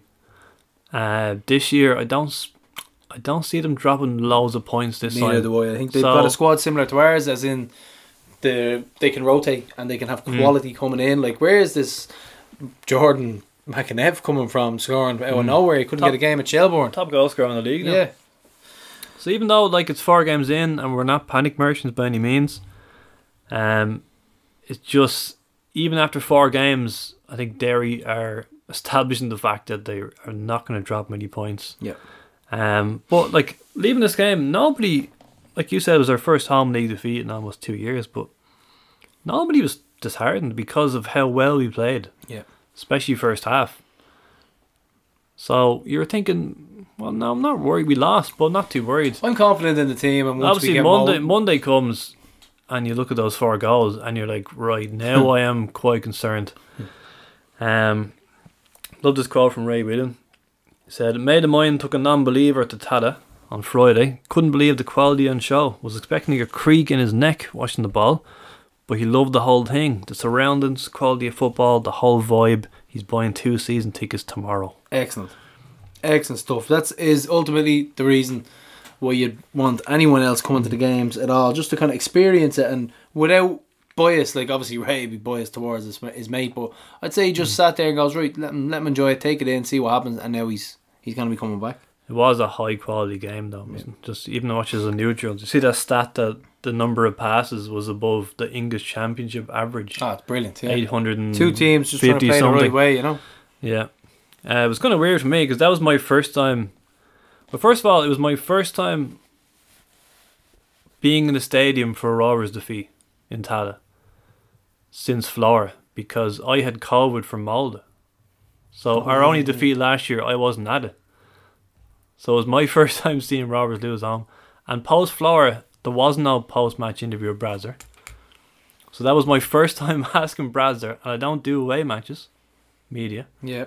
So that was my first time interviewing Brazzer in person about a loss since May 2021. Stats on yourself. On myself. Stats on yourself. So it felt quite strange. Yeah. So that put Derry were moved into 8-11 favourites now for the league. Oh, fuck's sake, man. As if that matters at this stage. No. And it left us languishing in 9th place in the league. Place. 8 points behind it now. Oh well, we won't talk about it yet. We had to unfollow a couple of people on Twitter, Gar. Yeah. Some absolute melts following this club. Like, we don't mind people being opinionated, and I mean, but to hammer Bradzer and say he's no plan B, and to say that he's got no idea what he's doing when we're down, we've had so many good opportunities to come back from behind with the Shells game last year. We plenty of times Dundalk 3-2. Like we've come from 2 goals down. We've come from plenty of defeats, looking defeat in the face, and we've done well. Like if you're gonna doubt Bradzer now, why are you even bothering with the club? Like I mean, we have played so well over the past couple of years. For anyone to turn around and say that he has no plan B, which he does, Pat's away when we weren't playing well at all. We won 2-1. Watts played in the 10. We 2 up front. 1-2-1. Bowes against in the cup semi in Dalymount. Totally ripped up the playbook there and did something different. I think that it's harsh on Bradzer. I think people just need to relax, man. I read one tweet after Take a Cork. Xanax and just fucking chill on the couch. I read one tweet after the Cork game that we're clueless in the final third. After we'd scored 4 goals. No. Clueless. Did you see the Marcus Poom compilation from this game? It was about a minute long. Just all Marcus receiving the ball, playing it off. A lot of kind of 6-yard passes, but there was a couple of buttes. I thought he was classy at times. There was a couple of classy passes. Some But a lot of them simple- were 6-yarders. Some like, simple stuff involved, absolutely. but he's got an eye for a pass. Like that's the only thing, which is lead to my starting 11s and predictions in a while. But you can see now why, Gar, I didn't want to read out all the unbeaten home stats from last week. you can do it now, though, aren't you? Yeah, well, I have a double stats section. I have this one, and then I have... Right, Prof. No, so Derry's first win at Tell us since 2017. Hit us with the stats. Come on. Yeah, so this is just some post-Derry ones. So Anaman is still waiting for the Rovers goalkeeping clean sheet record. He's on 119. Baz is on 119. Baz, who I'm interviewing in the programme next week, Snapchat. Alan O'Neill, 120. So that elusive clean sheet for Al. Oh, it's happening, don't worry. So yeah, in the 3 in a row, 45 home league games, 1 defeat. I remember that from Joe's. That was a great stat. So the run comes to an end on 29. We've been 29 home league games unbeaten. The best in the 80s was 24. So that was our best run since 1966. One run that is continuing though is consecutive home league games scored in, because we scored against Derry and Cork. So now it's up to 31 in a row, our best since 1958. Ooh. And yeah, and this one I was going to say, I'd never said this stat in the podcast, and this was a thing that was going on for 5 years, and I was going to say it last week, and then this game ended, and I never got to say it before it ended, and that was Rovers hadn't scored in a home game in any competition and lost since Dundalk 5-2 in 2018. 2018. So if you think back to our 9 defeats since that game, you have Dundalk in the Leinster Senior Cup, AIK Europe, Bows twice, Dundalk, AC Milan, Sligo, Flora Tallinn, Molde. In all of those home defeats, we drew a blank. But every time we score, we always avoided defeat. And it wasn't until Friday that run ended. When you see these things, when these just start clicking in your mind, I'd say you're just like, oh. I know, and I was kind of like, I wanted to say it last week, and I just couldn't believe that record ended on Friday. Obviously, the main one was the unbeaten run. So yeah, more after Cork. Obviously, some mad ones happened in Cork, so yeah, more on that later. Yep. So Prof, we're going to move on to an 8-goal thriller and tell it 4-4 against Cork. I didn't get the cold. I didn't think it was that fucking cold, man. I was the same. Sitting in the main stand, I was reading all the text and was like, oh, it's bitter. It's like, oh, geez. I was like, grand. It's Baltic. Right. And I was like, I'm grand. But then actually I went down pitch side to do media. I was like, hang on, my toes are gone. Yeah, I was actually frozen. For some reason I felt them more than after post-match. It was cold though, but I feel like I've had, like, UCD at home last year on the first day. That was like hypothermia stuff. That was cold. So the team, Gar? Yes, Prof. Ooh. So we had 4 changes. Lee and Dan came back in with 3 Sean's, on the bench. Nugent, right wing back. Kenny and Gaffney started together. Big Al. Skip again. McCon and Gartz on comms. I'll be honest. I think Nugent at right wing back was a poor decision. Just from the fans' perspective, I just don't think he got going, and it was ultimately. I like the way Bradzer can correct himself, and he took him off at half time. Like he'll call a spade, and he'll say, "Okay, it's not working," and he hauled him off. I thought he did some encouraging things first half. I just don't think he's that type of player to fit into our system at right wing back. Do you know what I mean? Well, there's a few things that had people scratching their heads. Playing a centre midfielder at right wing back, and then there's Liam Burt, who's been an unused sub the last 2 weeks. Could be an injury issue there that we don't know about. Gary O'Neill, we're all thinking Pigo back, put Gary O'Neill back in front of our back three. Yeah, we're assuming that's going to happen in Tolga. And just on the build up in general. By the way, Kenny and Gaffney together, first time this season. Do you think these two could? Do you think he'll start them together a lot? It depends. Like, I think, like we spoke about Kenny before, and his runs in behind are his big strength. Holding the ball up isn't. So you have a big man being able to hold it up, because Gaffney's just superb at that. I'm possibly bringing Kenny into it a little bit more. But what I've noticed about Kenny is when he takes one touch, and the first touch takes it away from the defender and gives him any sort of space, he looks very, very, very fucking lethal. Looks sharp. Looks like if he can get a shot off and goal, he's a good finisher. That's his strength. Being able to, the first touch taking it away and giving him some space. Whereas holding up the ball is not. It's not exactly his strong point, yeah. But no, I'm liking what I've seen from Kenny so far. Just in the build up, we're getting team sheets an hour before kick-off this season. This is very new. I like that. So yeah, a kind of a wet, cold Monday night, bit of drizzle. Like we said earlier, Bit of drizzle. bit of drizzle. All set up to be a boring routine win. Yep. Not the case. I predicted a Tonkin, but no, we'll start off 1-0 with Gaffney, 14 minutes, and did extremely well. I think he took 4 touches in the box, is what Garth said. And just buried it. Bit of pinball, wasn't it? Yeah. Just 3 attempts on goal. Absolutely two by Gaffney. rallied it into the goal and thinking, lovely, here we are, we're doing well now. Yeah, I love how you rifled that in. I love his goal scoring instincts. So we're 1-0 up. Yep. We're thinking we're going to be cruising.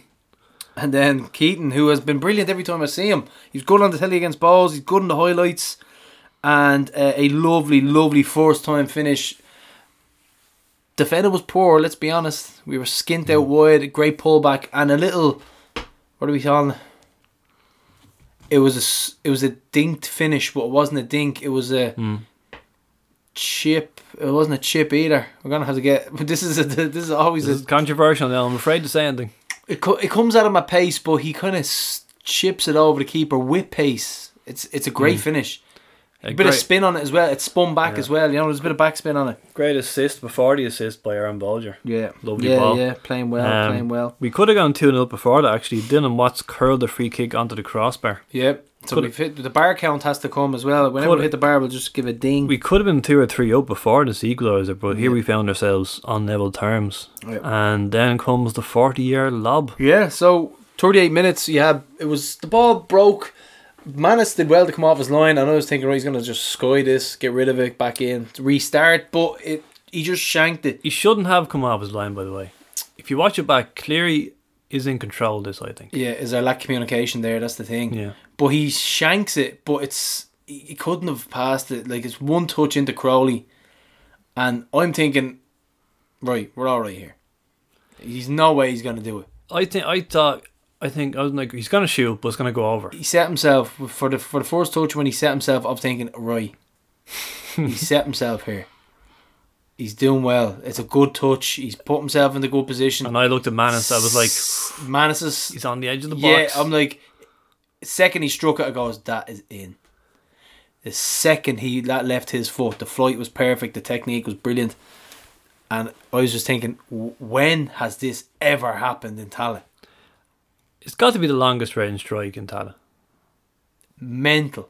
mental, and it's horrible being on the. We haven't been on the end of one of these in a while. Maybe Flores or any crackers like that. So, Yeah, you know, it's one of those when like somebody in work who knows nothing about football, and he opens Reddit and was like, "Did you see this goal in the Irish football?" I was like, "Yes, I saw it." What are you doing on Reddit in the first place, mate? But So spectacular finish. But you're thinking, how in the hell are we losing this game? and it wasn't an action-packed, all-out first half. It was relatively like, we did well. We contained. We should have had more goals, but at half time, Trevor, by the way, had a chance just on the stroke at half time. He was through on goal, but drilled it wide. I don't know why he tried to do what he did in front of goal like that. Maybe because in Sligo he tried to curl it into the top corner, but this one he kind of put his laces through or hit it with it's the top of his foot, and you need to hit the target with him. You really do. So half-time sub, Neil Ferrugia for Darren Nugent. We called it. In fairness, we did call it. I said there could have been more, but we had Ferrugia coming on, and he did make an instant impact. A lot of people giving out about his end product, but I think the positions that he does get into, you spoke about this, are really, really dangerous. He brings us up the pitch. He brings us up the pitch, exactly. And ultimately, I think he's not there to swing balls in. I think he's there to cut balls back. And that's how we play. Listen, some of his decisions do frustrate us, absolutely. Yeah. Like, sometimes I'm like, okay, now's the time to shoot, and then he doesn't. And sometimes I'm like, now's the time to drill across, and then he doesn't. So he frustrates me at times. I like that he had a few shots in this game, because I feel like he actually doesn't shoot that much. I feel like I can't recall a single shot he's taken this season until Monday. Great show. Two of us are sitting here fucking bewildered actually thinking about it. And he hit a great shot. I remember it was a good save, wasn't it? I think that was in the second half. Should probably just tell him to be greedy from now on. So yeah. But yeah, more shots. Postman Jack steps up, Big Daddy, great show from him. He should be working up with Jews in the post. He always delivers. This was an outrageous delivery. Now we'll talk about Jack in a while, but all 4 goals came from set pieces practically, didn't it? Yeah, was pretty it much. 3 corners or 2 corners and a free kick? It's actually been a while since we scored from a set piece. We were only saying about that, but Grace on 53, superb, classic Grace header, a glancing header. He's brilliant at glancing headers. Yeah. Limassol, similar. I think he scored at home against Limassol. Was a glancer as well. He's good at going away from the ball and getting power on it and going back across the goal. It was like a back header. Brilliant. Great header. 2-2, lovely. Thought to myself, here we go. Onslaught coming. We're going to tonk them. It's going to be 6-2. Would you please stop predicting tonkings? 3-2. This was the shambolic defending, wasn't it? Then it all goes wrong. We just couldn't clear the fucking thing. Just put it into row fucking B or row X or whatever. I'm not sure which goal is which is worse. I think the third goal is the absolute worst. Yeah. The fourth one is like they get a lucky break. They got this. It reminded me of the Man United game at times against Liverpool. The way it was just balls hitting off knees, getting a lucky break here and there. Cork, where some of the defending was just shambolic though. It's just so bad. I'm trying to think because it was quite similar in Drogheda as well, where balls are hitting off knees and they're getting lucky breaks. Is it lucky breaks or is it bad defending? I think the fourth one is a bit of luck. Well, it's combined with bad defending. Yeah. But the third one is just like, how many chances do we have to clear the ball? I know, it doesn't happen. It's very, very frustrating. It's very frustrating. But at 4-2, I was thinking to myself, okay, Jack. Here comes Jack. Jack came, and when we got the third on, I think it was 84, it just changed things. Like, Jack had already been really, really, really dangerous. Every ball he put in. We'd actually hit the bar before 4-2, so yeah, we were the save, good. Jimmy Corcoran in goal, my God. The save from Grace, point blank one. Yeah. Outrageous. You'd one cleared off the line straight after that. It was just piling on the pressure. It was brilliant. The power one was a bit of a camera save. Yeah, the power shot from no, it actually wasn't that much because I watched it back again and he had to make it. He definitely had to make it. That was Jimmy Corcoran, who was part of the Irish underage setup for that controversial penalty shootout. Oh, was that him? That was him. I didn't realise that. A Mead man, or a dub, as I said. So, like we said, a 4-2 Keane down. Coleman as well for Cork. Give him a shout out. My God. Big string of piss. He was unbelievable. He was fucking brilliant for them. Keating was impressive. Keaton was brilliant. They had some really good performances on the night. They've got some good young players. But yeah, 4-2 down, like we said earlier, we're thinking, like, what is going on? A fella and his 2 kids beside me left at 4-2. He said, the kids have school in the morning. And I was like, pal, don't do it. You missed something here. But yeah, Jack Byrne, the last 20 minutes or plus whatever added time, 13 minutes added time. Yeah. He was unbelievable. He was just he was so inspirational. good. It was give the ball to Jack and just watch him curve in beautiful goddess balls after goddess balls. Like, it was just perfect. Heavenly things just floated in and just praying and asking to be attacked. So we had the power goal. Yeah, Power pokes it home for 4-3. Lee Grace assist. Just a lovely little weighted downward header. And he just perfect finish. Bump in. Grab the ball. Let's go. Unfortunately then, a bit of a head clash. Was Aaron getting a red card? That's what I was watching the thing back. And the referee is running straight towards Aaron. Yeah. And I'm like, was he going to give him a red card there? Do you know what as well? Do you remember when he first burst onto the scene? I think he was 17 and he was man the match against Cork. And then he came on, he's man the match against Rovers. Yeah, good point. And he was sent off in the League Cup final, wasn't he? Yeah. In Dundalk, against Dundalk. So a hardy little player, and we've always a lot of time from, but an absolute smack. Nasty clash of heads. Who did he clash with? Trevor Clark he clashed with. So yeah, obviously play stops. Shout out to Dan Cleary, actually acted very quickly, turned them over. So obviously all the paramedics come on. Brasder had to shout up to Alan Byrne, the doctor, to come down. Yeah. So the doctor comes down. This obviously takes a long time for him to be stretchered off. Thankfully, we hear later that he's okay. He needs to do the dental surgery, but he was discharged from hospital on the Tuesday. Obviously, Brasder was concerned himself. He knows Aaron and his family very well. Said he was speaking to his dad afterwards, so that was good that he was okay. Just on that note about, was he going to send Aaron off? Gianluca Vialli, who passed away recently. Right, I'm going to say, if he was going to send him off and he got injured, he should have still sent him off. This kind of relates to what I'm talking about here, right? Should have still got the red. So, Gianluca Vialli once, I remember this vividly in the Chelsea match. He once kicked out of someone, clear red card, but injured himself in the process. Injured himself kicking someone. By attacking someone. And then he had to be stretchered off. And as he was being stretchered off, the ref showed him the red card. He just waited for it. No, but, it was. But maybe the ref thought he just couldn't do it in this situation. I don't know. But so then from that free kick, which was a good 40 yards out from goal, we nearly scored from it immediately. We had one or two more chances there. And then I think we had the power save that we spoke about. They sat deep though. They sat so deep, just tucked in and thought, right, we're going to clear everything here. We won every header nearly in there. We were doing really, really well with every second ball. It was brilliant to see. We genuinely looked like scoring every time. We were so aggressive, and it was just wave nearly after 20 wave. corners, Prof. 33 shots. The stats on this game, it's like 13-9 on target. You don't mental. That doesn't happen in football. It was honestly one of the most entertaining nights I've ever had in Tallaght Stadium. It was insane. Do you know what? That at 4-3 and then the equaliser, that is up there with some of the best atmospheres in Tallaght, because absolutely the crowd had been kind of quiet and sort of stunned, and then suddenly like all three stands were just on their feet, and third goal went in. It was like, here we go. Here we go. We're going to suck the ball in. And 97 minutes. So the game still had the good 5 minutes left, but the ball was just arced in off. I think it was a bit of pinball, wasn't it? And then it just, the second that popped up for her, I thought this is going top corner. A lovely, lovely weighted finish from the head of Sean Hoare. And kind of a looping header. Brilliant. Grabbing the ball, trying to get another one, but Jack was just so influential in this. Gaffney was brilliant. A fantastic game of football and a brilliant performance by Gaffney. I thought Gaffney was class. Yeah, I thought we missed Gaffney's magic in the first few games, because he was, Kenny started two of them, didn't he?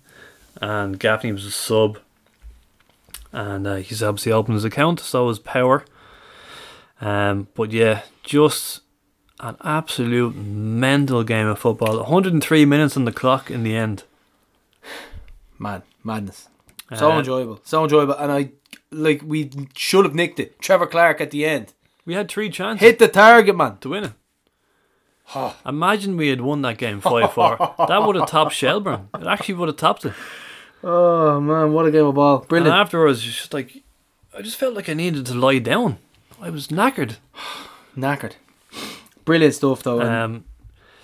Stats, prof. You've got stats for us. Yeah, I have stats.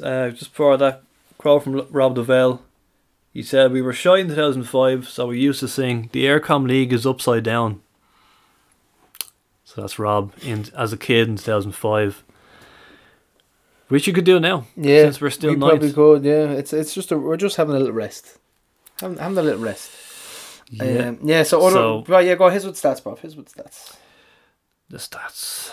Well, actually, again for the stats. So I'm in the tunnel, waiting to interview Brazzer. We're expecting them to be in the dressing room a little longer than usual because of the game that it was and because of how bad the defending was. And they were in there a bit longer, right? And I'm standing there with Graham, and I have Con Murphy, and I have Tony O'Donoghue. Prof, we're just casually dropping the names. Well, I mentioned Tony for a reason here. And then Con Murphy, out of nowhere, goes, "Prof, I had a dream about you last night." Oh my God. And already I'm like, what? Where is this going? And as Graham says, it was just like the dream mightn't sound, there wasn't much to it in the end. But like he was driving and I was in the back seat. He came at a bend too fast and the car crashed.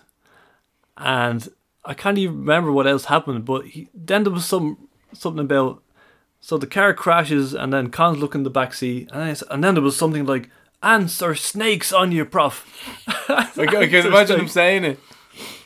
But the way he told it was so suspenseful. I just looked at Graham, he looked at me, we're both like on the edge of our seat, right?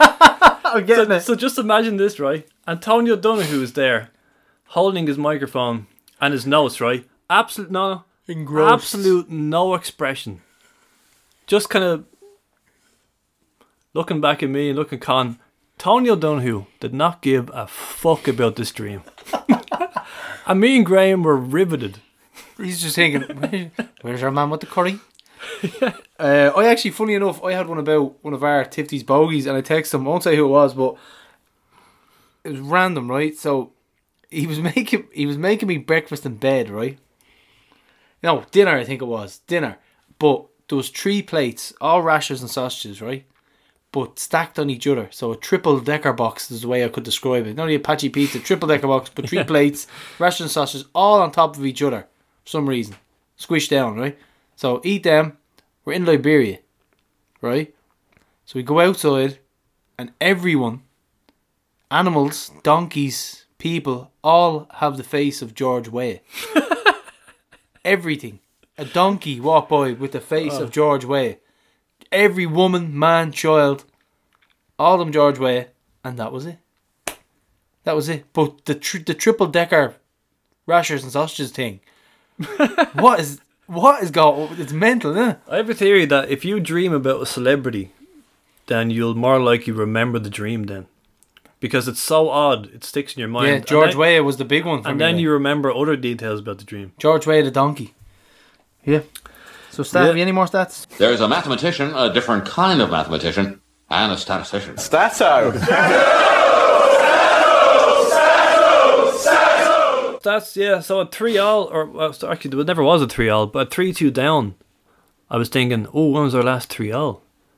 And it was Sporting Fingal. Straight away I was thinking that. 2010. Yeah, you text me, yeah.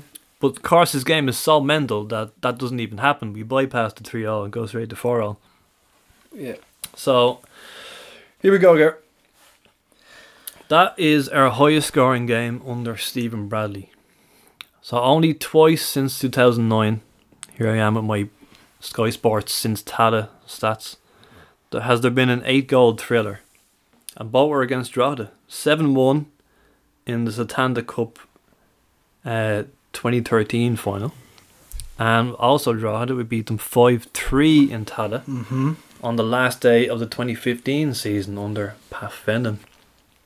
So conceding 4 goals. Obviously we conceded 4 to Ferencváros last year. And it was 4 in the cup final as well to Dundalk a couple of years ago. But in the league, hadn't done it since Dundalk 5-2 in 2018. And it was our first 4-all draw since Sligo away in April 1964. Fucking hell, man. Because I met Anton Matthews on the way out, and he was like, "When's the last 4-all?"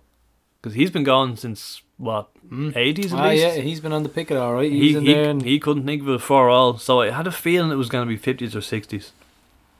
Last one at home since Limerick in Milltown in 1944.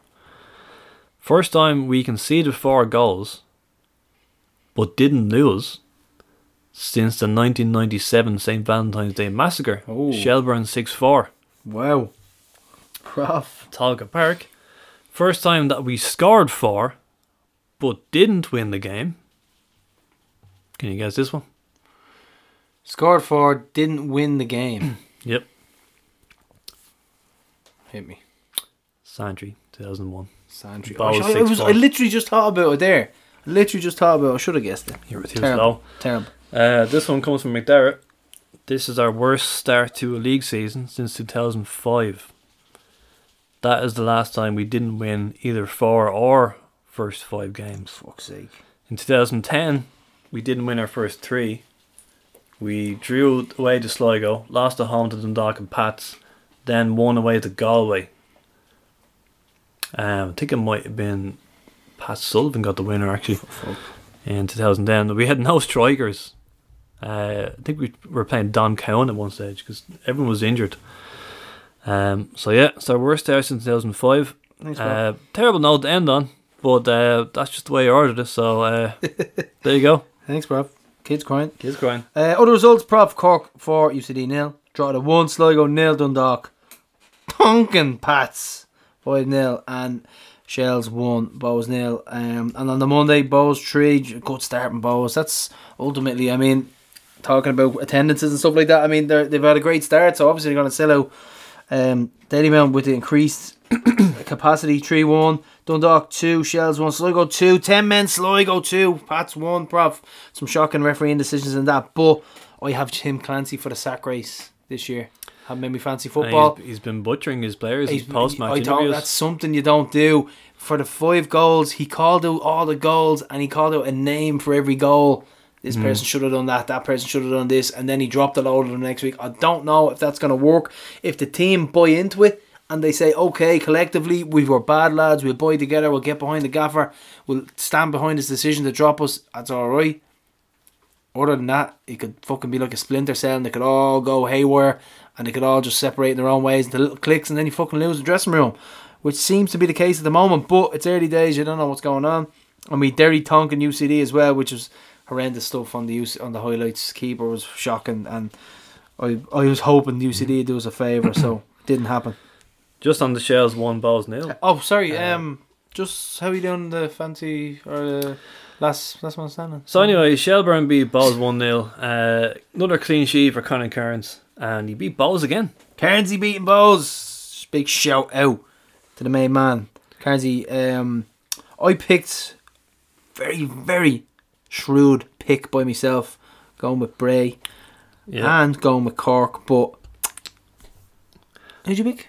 Looking forward to the next last man standing, which the way things are going will Profit out on his sword here, which will probably kick off in mid-April because most people have been knocked out. I voluntarily knocked myself out. You actually did. You said, lads, I'm just going for it here. I don't care. I know who I'm going for anyway. I won't say it yet, but I definitely know. Tommy Tormey would be happy. I was just looking at the yellow card count in the league. Tyreek Wilson of Shells already has 4 yellow cards. 4 games, 4 4 yellows. from 4. One more and he's on. I actually met him outside the pub on the Friday night, actually. Nice enough fella, chatting away, because he was in the DMC with us. Yeah, so a comment. Shell's going mad about Bowles buying tickets for the stand. Galway's opposition analysts caught film in Waterford's training session. What a league we have. Galway won, didn't they? Yeah, Galway won. So it did the trick. Was it Ollie? What? I had to have been Ollie. He goes everywhere. Mandrew Belter for Lincoln. First time shot from outside the box. Boom. Straight improv. He's doing well. But I mean, we're hearing, you know what Twitter's like. You're reading things, bad egg and stuff like that. So I wouldn't read too much into it. That Mandrew's doing well. Anya O'Gorman struck a dramatic 93rd minute winner at the Showgrounds as Shamrock Rovers women got their return to the League of Ireland off to a winning start against battling Sligo Rovers, competing in their first women's Premier Division game in 9 years. Since their return to the top of the table, O'Gorman's late goal in front of a crowd of over 750 saw Rovers cross the line when she headed home Leah O'Leary's cross at the back post. So although their first appearance in senior football since 2014, the Talaside are expected to be one of the main rivals for Shelbourne's crown, following a winter which saw them handpick a number of household Irish names from the league rivals. Irish internationals O'Gorman, Stephanie Zambert, Alana McAvoy and Abby Larkin have all been added to a strong hoop squad, each making their debuts in the Northwest. Prof. So yeah, a 93rd minute winner for the women. Saints in Sligo. The locals were sick. You love to see it. Tears all over Jinx Avenue. The locals in Sligo cursing the Shamettes. Oh God. And you asked me this one. You wanted to know, or you forwarded it on anyway. When was the last time the Rovers women's team played a competitive match? And that was the first since they played Raheny United at the AUL complex in April 2014, so just shy of 9 years. Yep. So the women have as many points as the men team already after one match, Ger.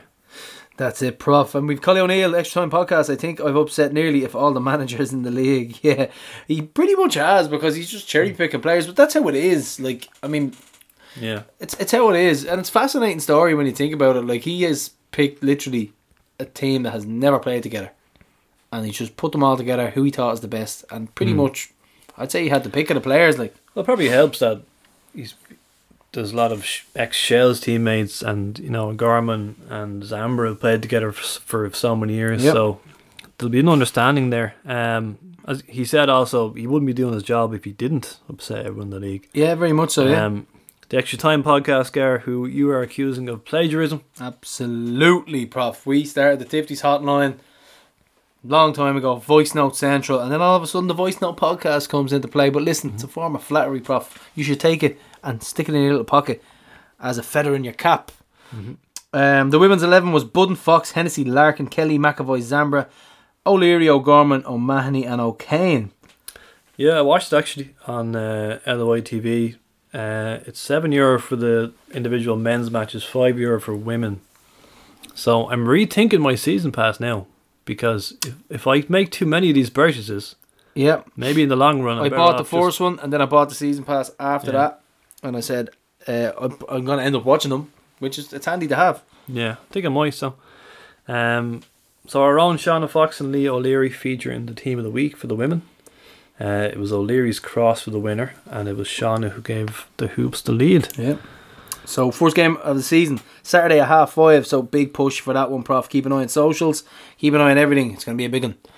So, and it was announced that there's going to be a women's All Ireland competition.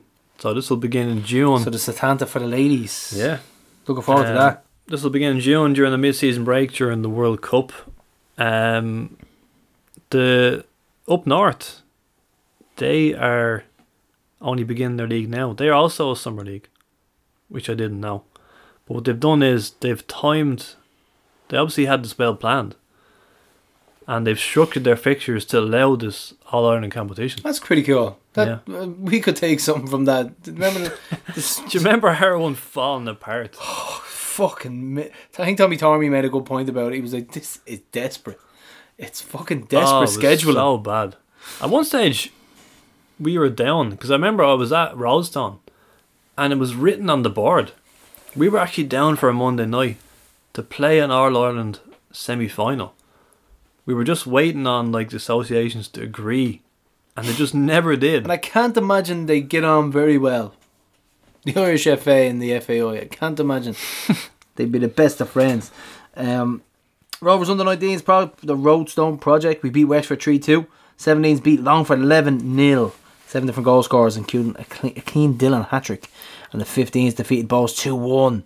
Those 3 games were at Roadstone. And the 14s were 5-2 winners away to Pats. So some good results there, Prof. And the women's 19s won 7-0 at DLR Waves with a Shannon Cody hat-trick.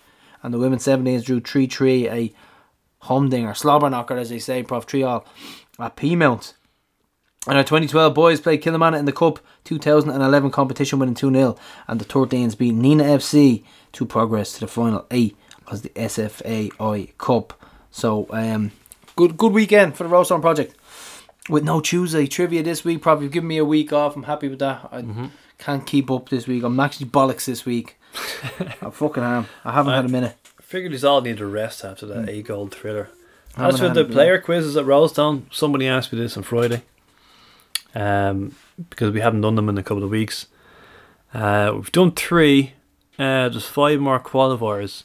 We'll get there. It's just tricky for you and I with work to get We're up both there. on the 8th at the minute, yeah, it is. Because they're gone by the time we finish. But my schedule changes a little bit more than the Profs. So I'll be probably back up there in the next week or two. But we'll sort something, don't worry. Yeah, like there's a couple of opportunities, like when we have a Monday game, you can go up on the Sunday. I could be on nights once next month.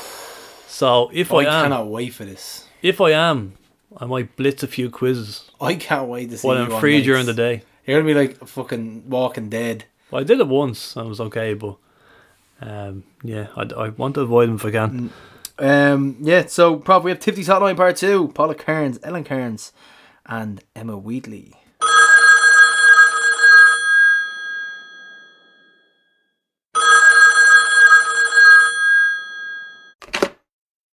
Yellow. Hi Carl, it's Paula Kearns here. I am one of the original members of the 400 Club, so I've been following Rovers for quite a long time. I sit normally in the West Stand in Tala. Favourite away ground would be Turner's Cross.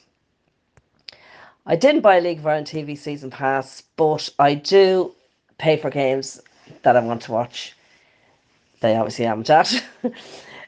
What made you fall in love with Rovers? Well, I met I was always a football fan, and I met my boyfriend in 1978, and he's now my husband, and he brought me to my first Rovers match, and I was totally smitten, and I haven't looked back since.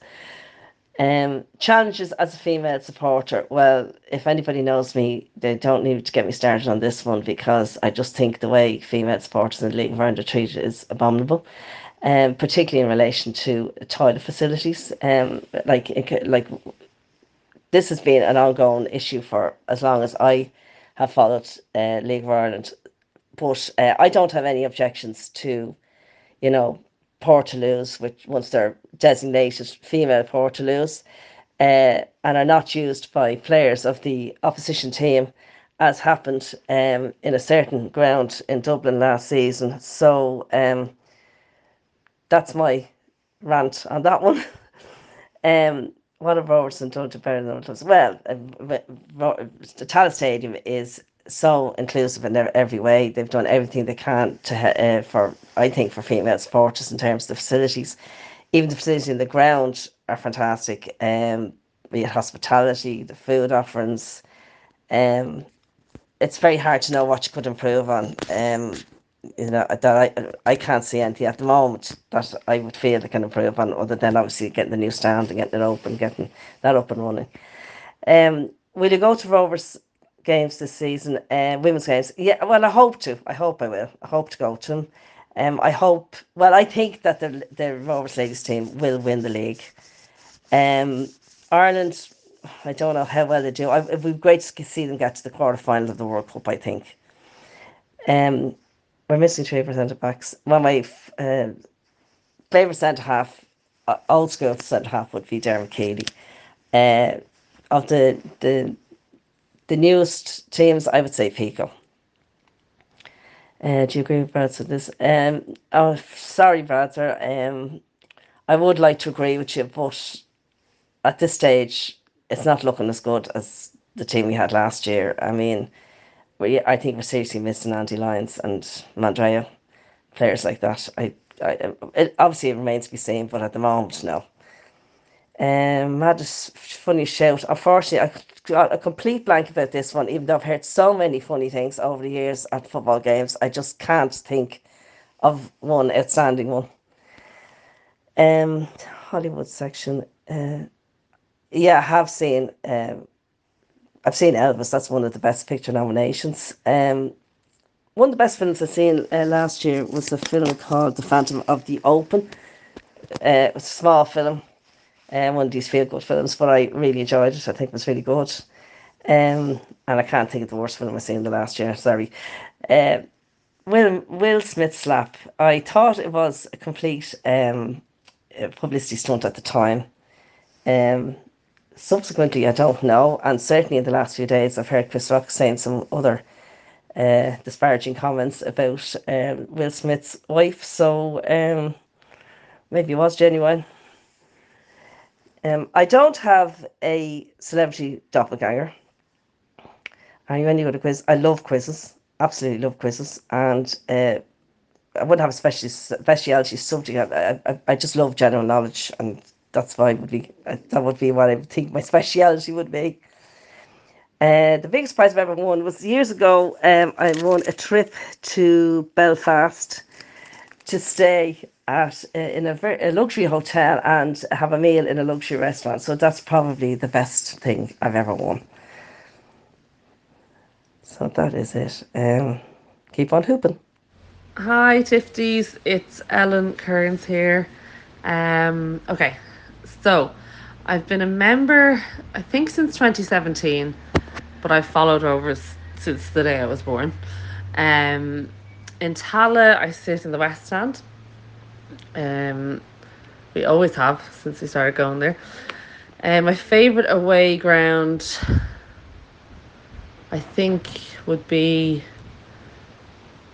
Turner's Cross. It's always a good atmosphere when we go there. Yeah, I'd say there. And although it was unusual to play a home game there once, didn't enjoy that. I didn't buy a League of Ireland TV season pass this year. And I won't say why, but I still have access to it. What made me fall in love with Rovers? Oh, it's hard to answer because I've just always been a part of my life and I've always loved it. So I think really though, like I suppose your earliest memories are like running around the RDS as a kid and just it being really fun and like all the regular faces and there being other kids and just being with your family and them all enjoying themselves. And so I suppose it wasn't necessarily the football at the start, that came at a later stage. And then obviously being a mascot when I was about 5, that always sticks out in my mind. So that really cemented my love for Rovers, I think. Challenges as a female supporter. Yeah, definitely. Like one, obviously, I think everyone's probably going to say it is facilities. Really, really poor at times.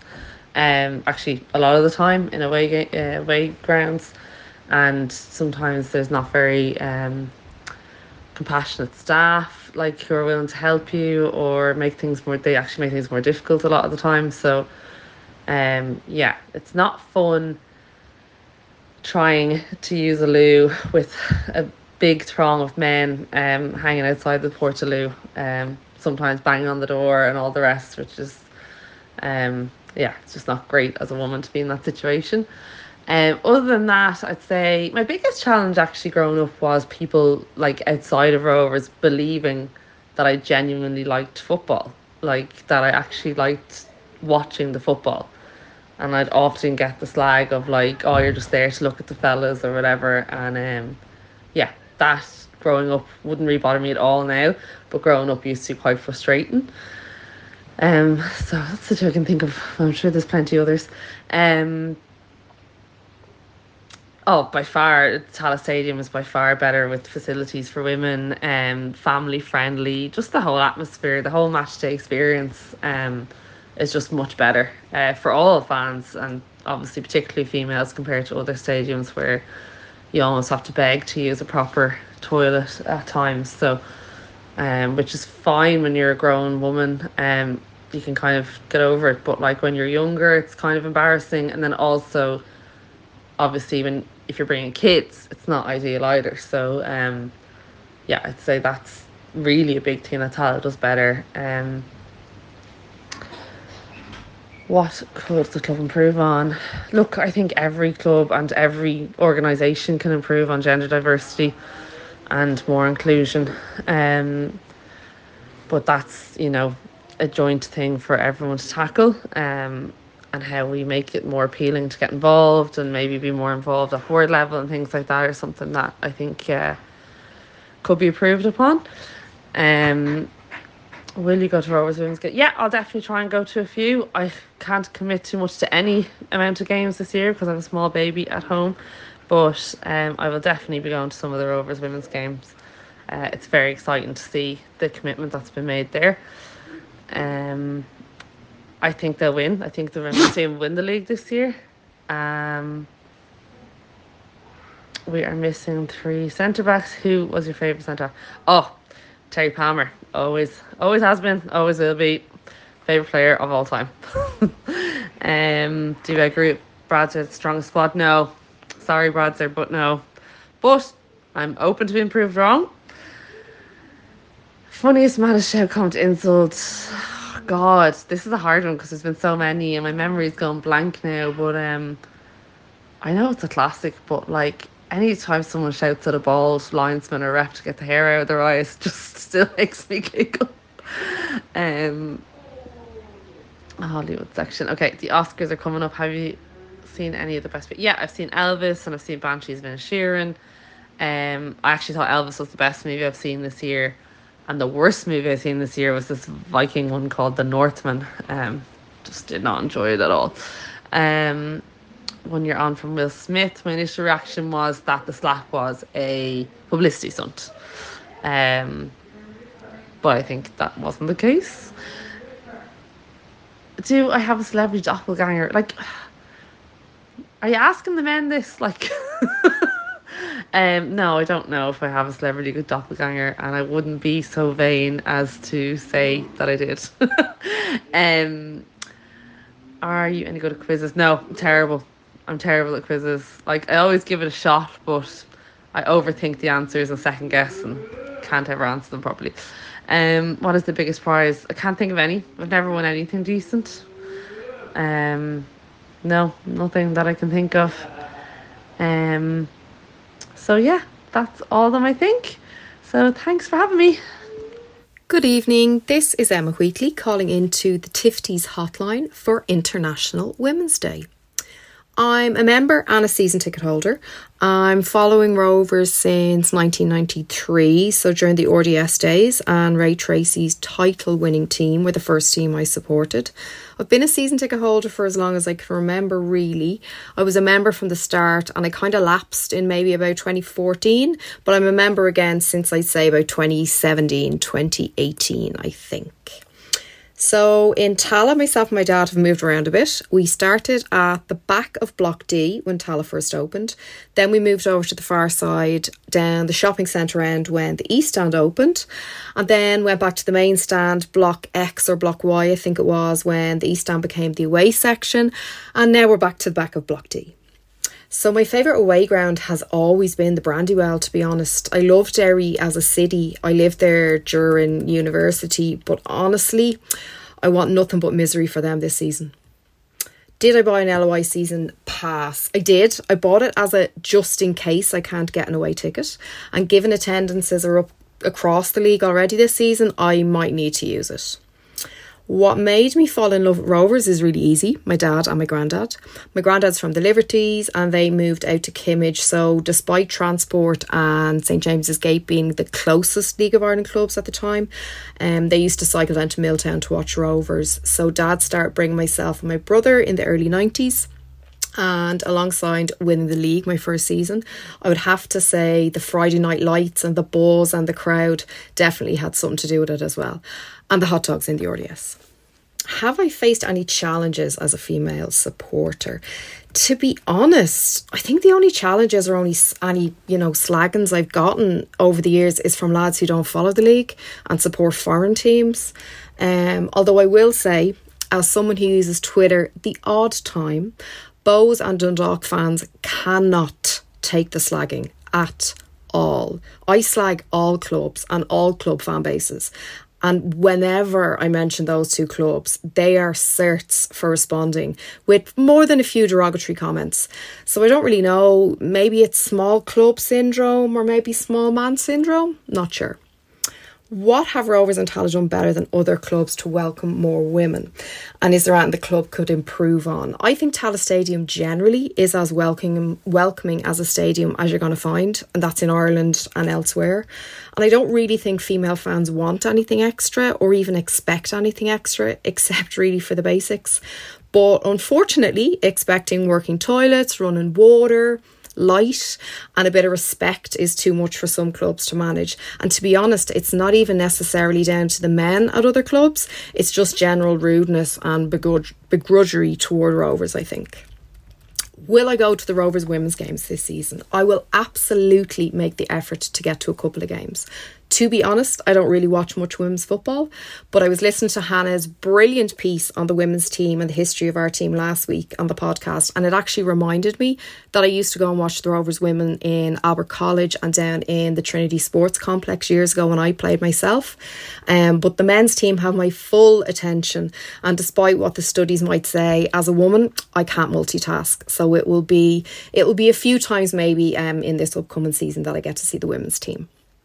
Where will they finish in the league and how might Ireland do in the World Cup? Well, given the players we've signed, and in particular given Collie O'Neill's appointment, we'd really have to be going with a title-winning return to the Women's Senior Football League. So I'm going to go with a Rovers title. And in relation to the World Cup, I haven't got a clue.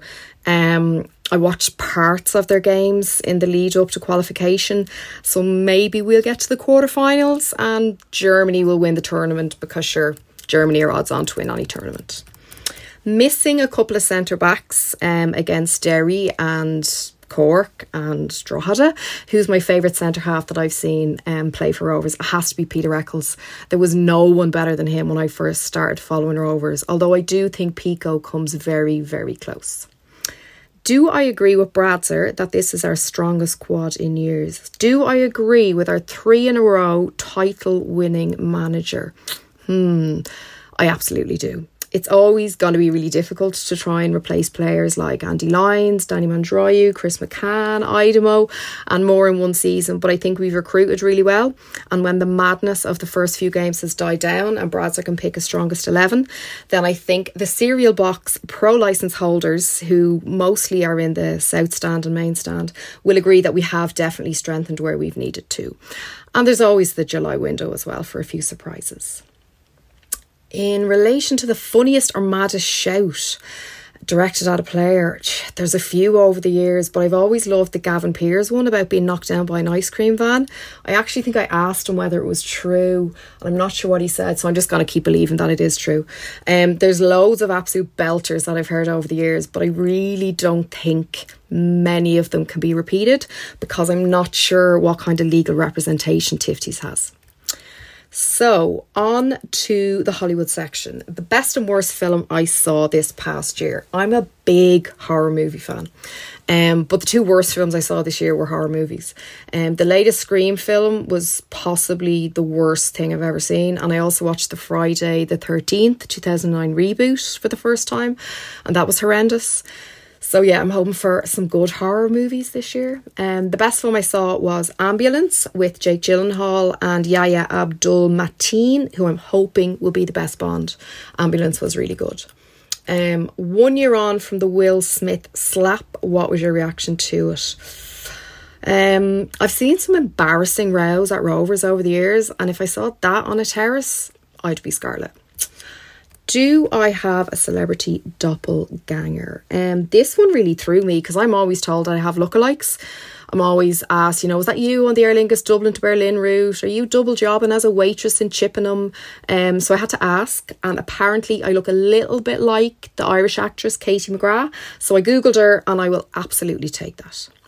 Am I good at quizzes? I love a good quiz. I watch TV quizzes to relax, I suppose, because watching Rovers so far this season isn't that relaxing. And geography and James Bond would be my specialist subject. The biggest prize I've ever won, well, it's definitely at the Golden Goal competition anyway.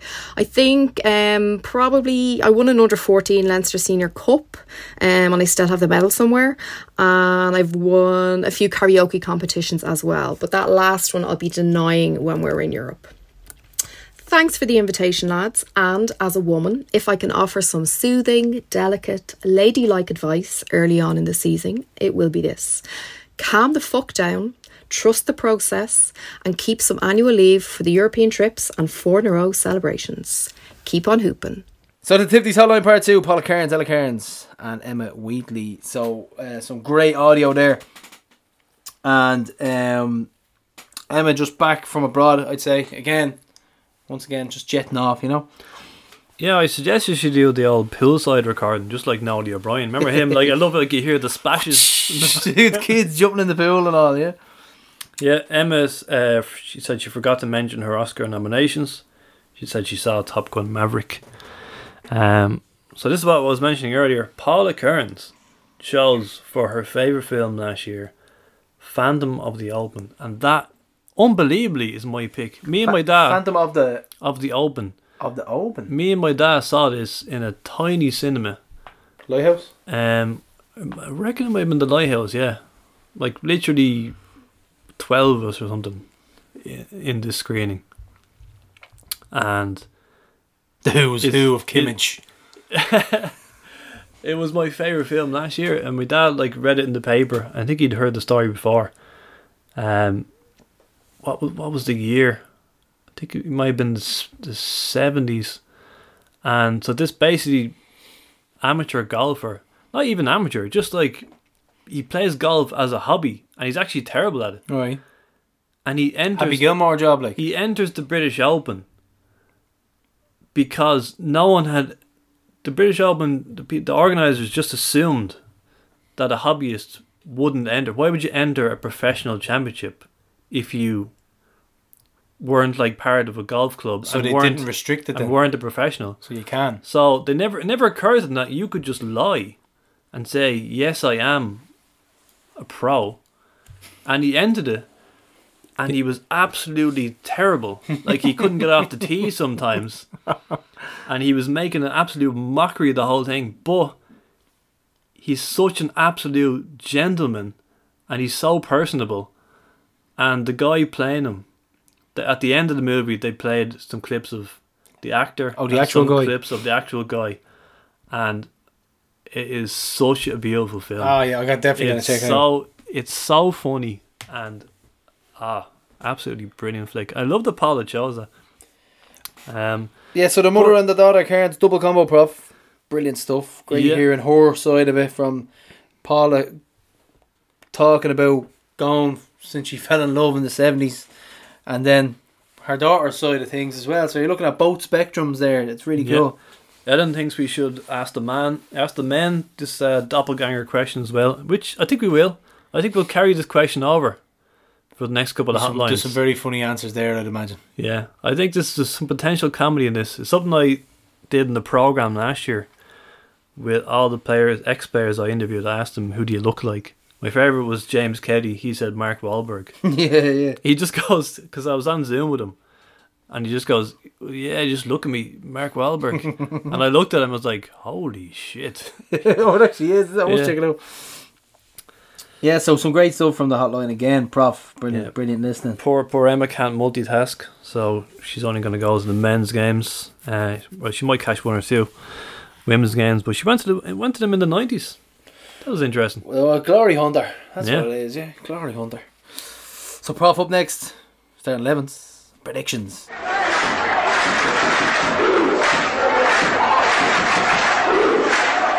I'm going way different with this one.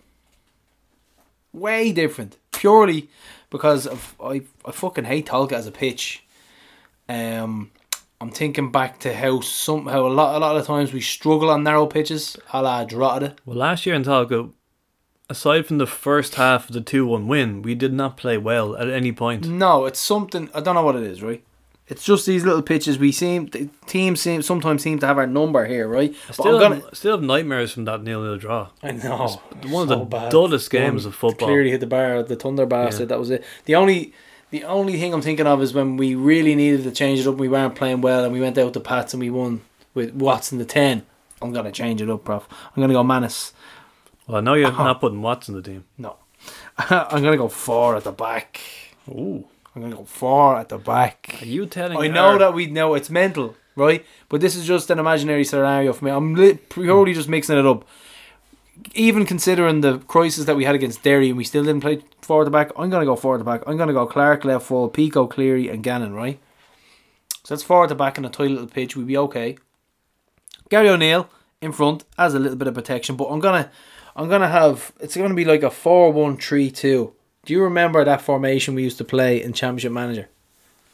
Get Suso in front of the back 4. Oh yeah, with the arrows pushing them up, right? So you're gonna have Gannon and Clark pushing on with big arrows. Gareth's doing the arrow motions. And then Gary O'Neill going back in as a third centre half when we are going forward, right?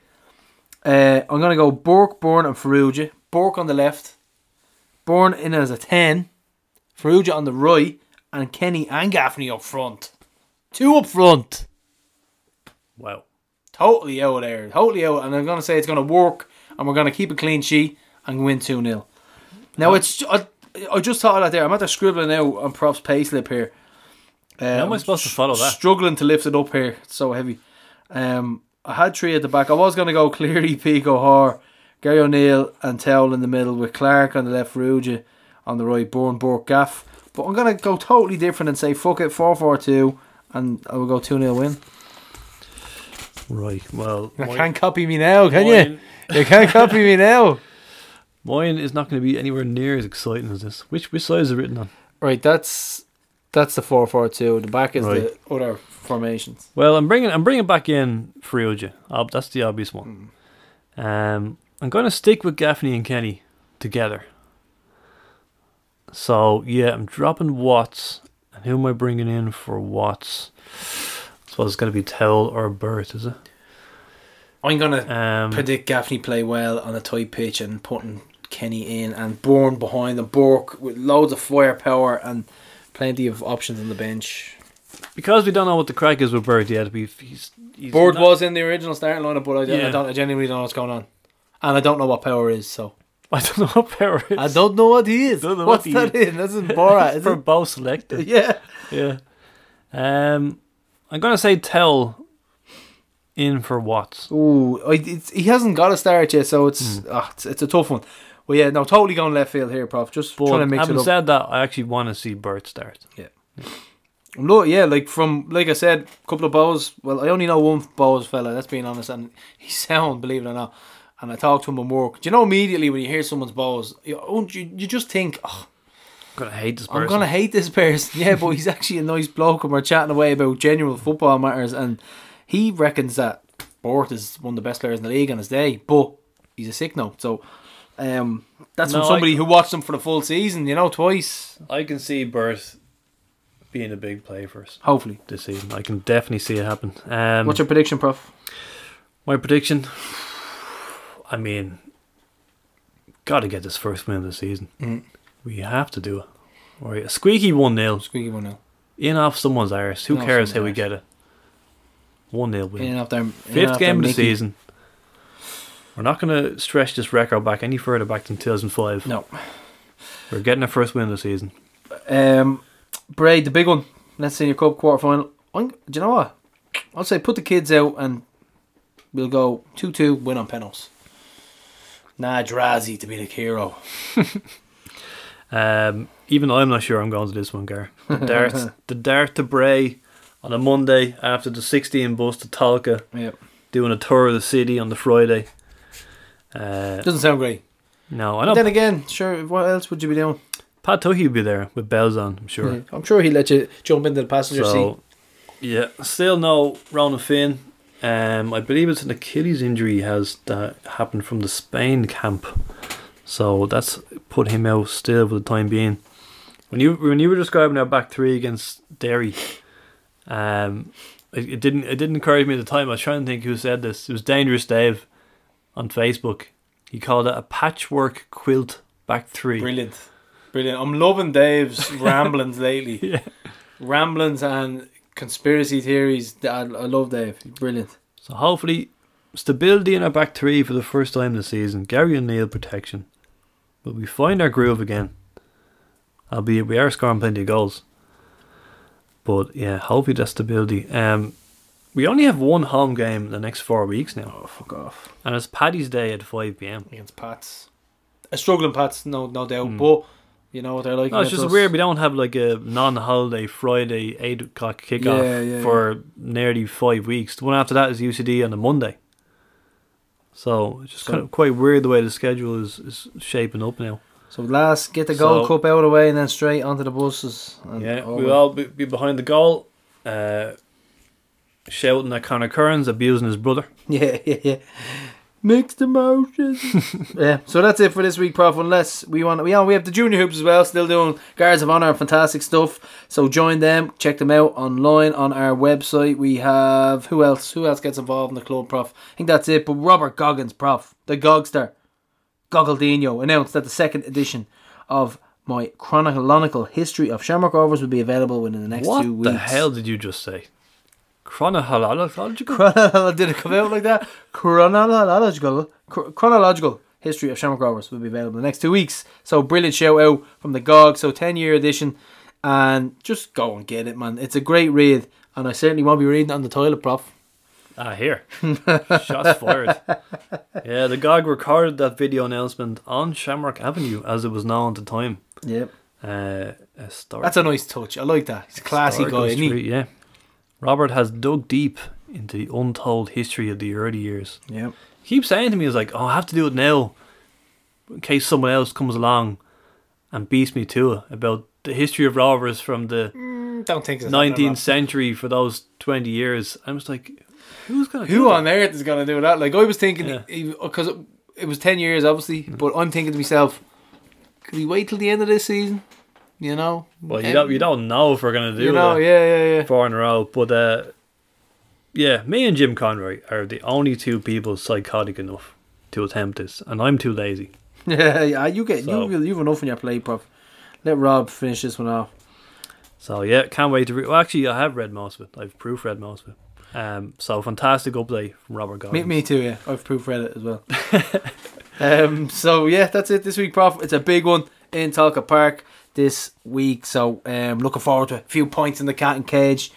Straight in to the dilapidated Talca. And hopefully we take home the 3 points. So that is it. We'll see you hopefully out on the north side, Prof. And that's it. Keep on hooping. See ya. The lady has foolishly attempted to join the conversation with a wild and dangerous opinion of her own. What half-baked drivel? Some life I've been living like a song in the night. Good sounds every moment, good news and bright lights. Anytime I get lonesome, just got to do things right. Make way for a lady. You can do it, my son. Making hay with no gravy brings the good folk down. Anytime you get lonely, you just got to turn it around.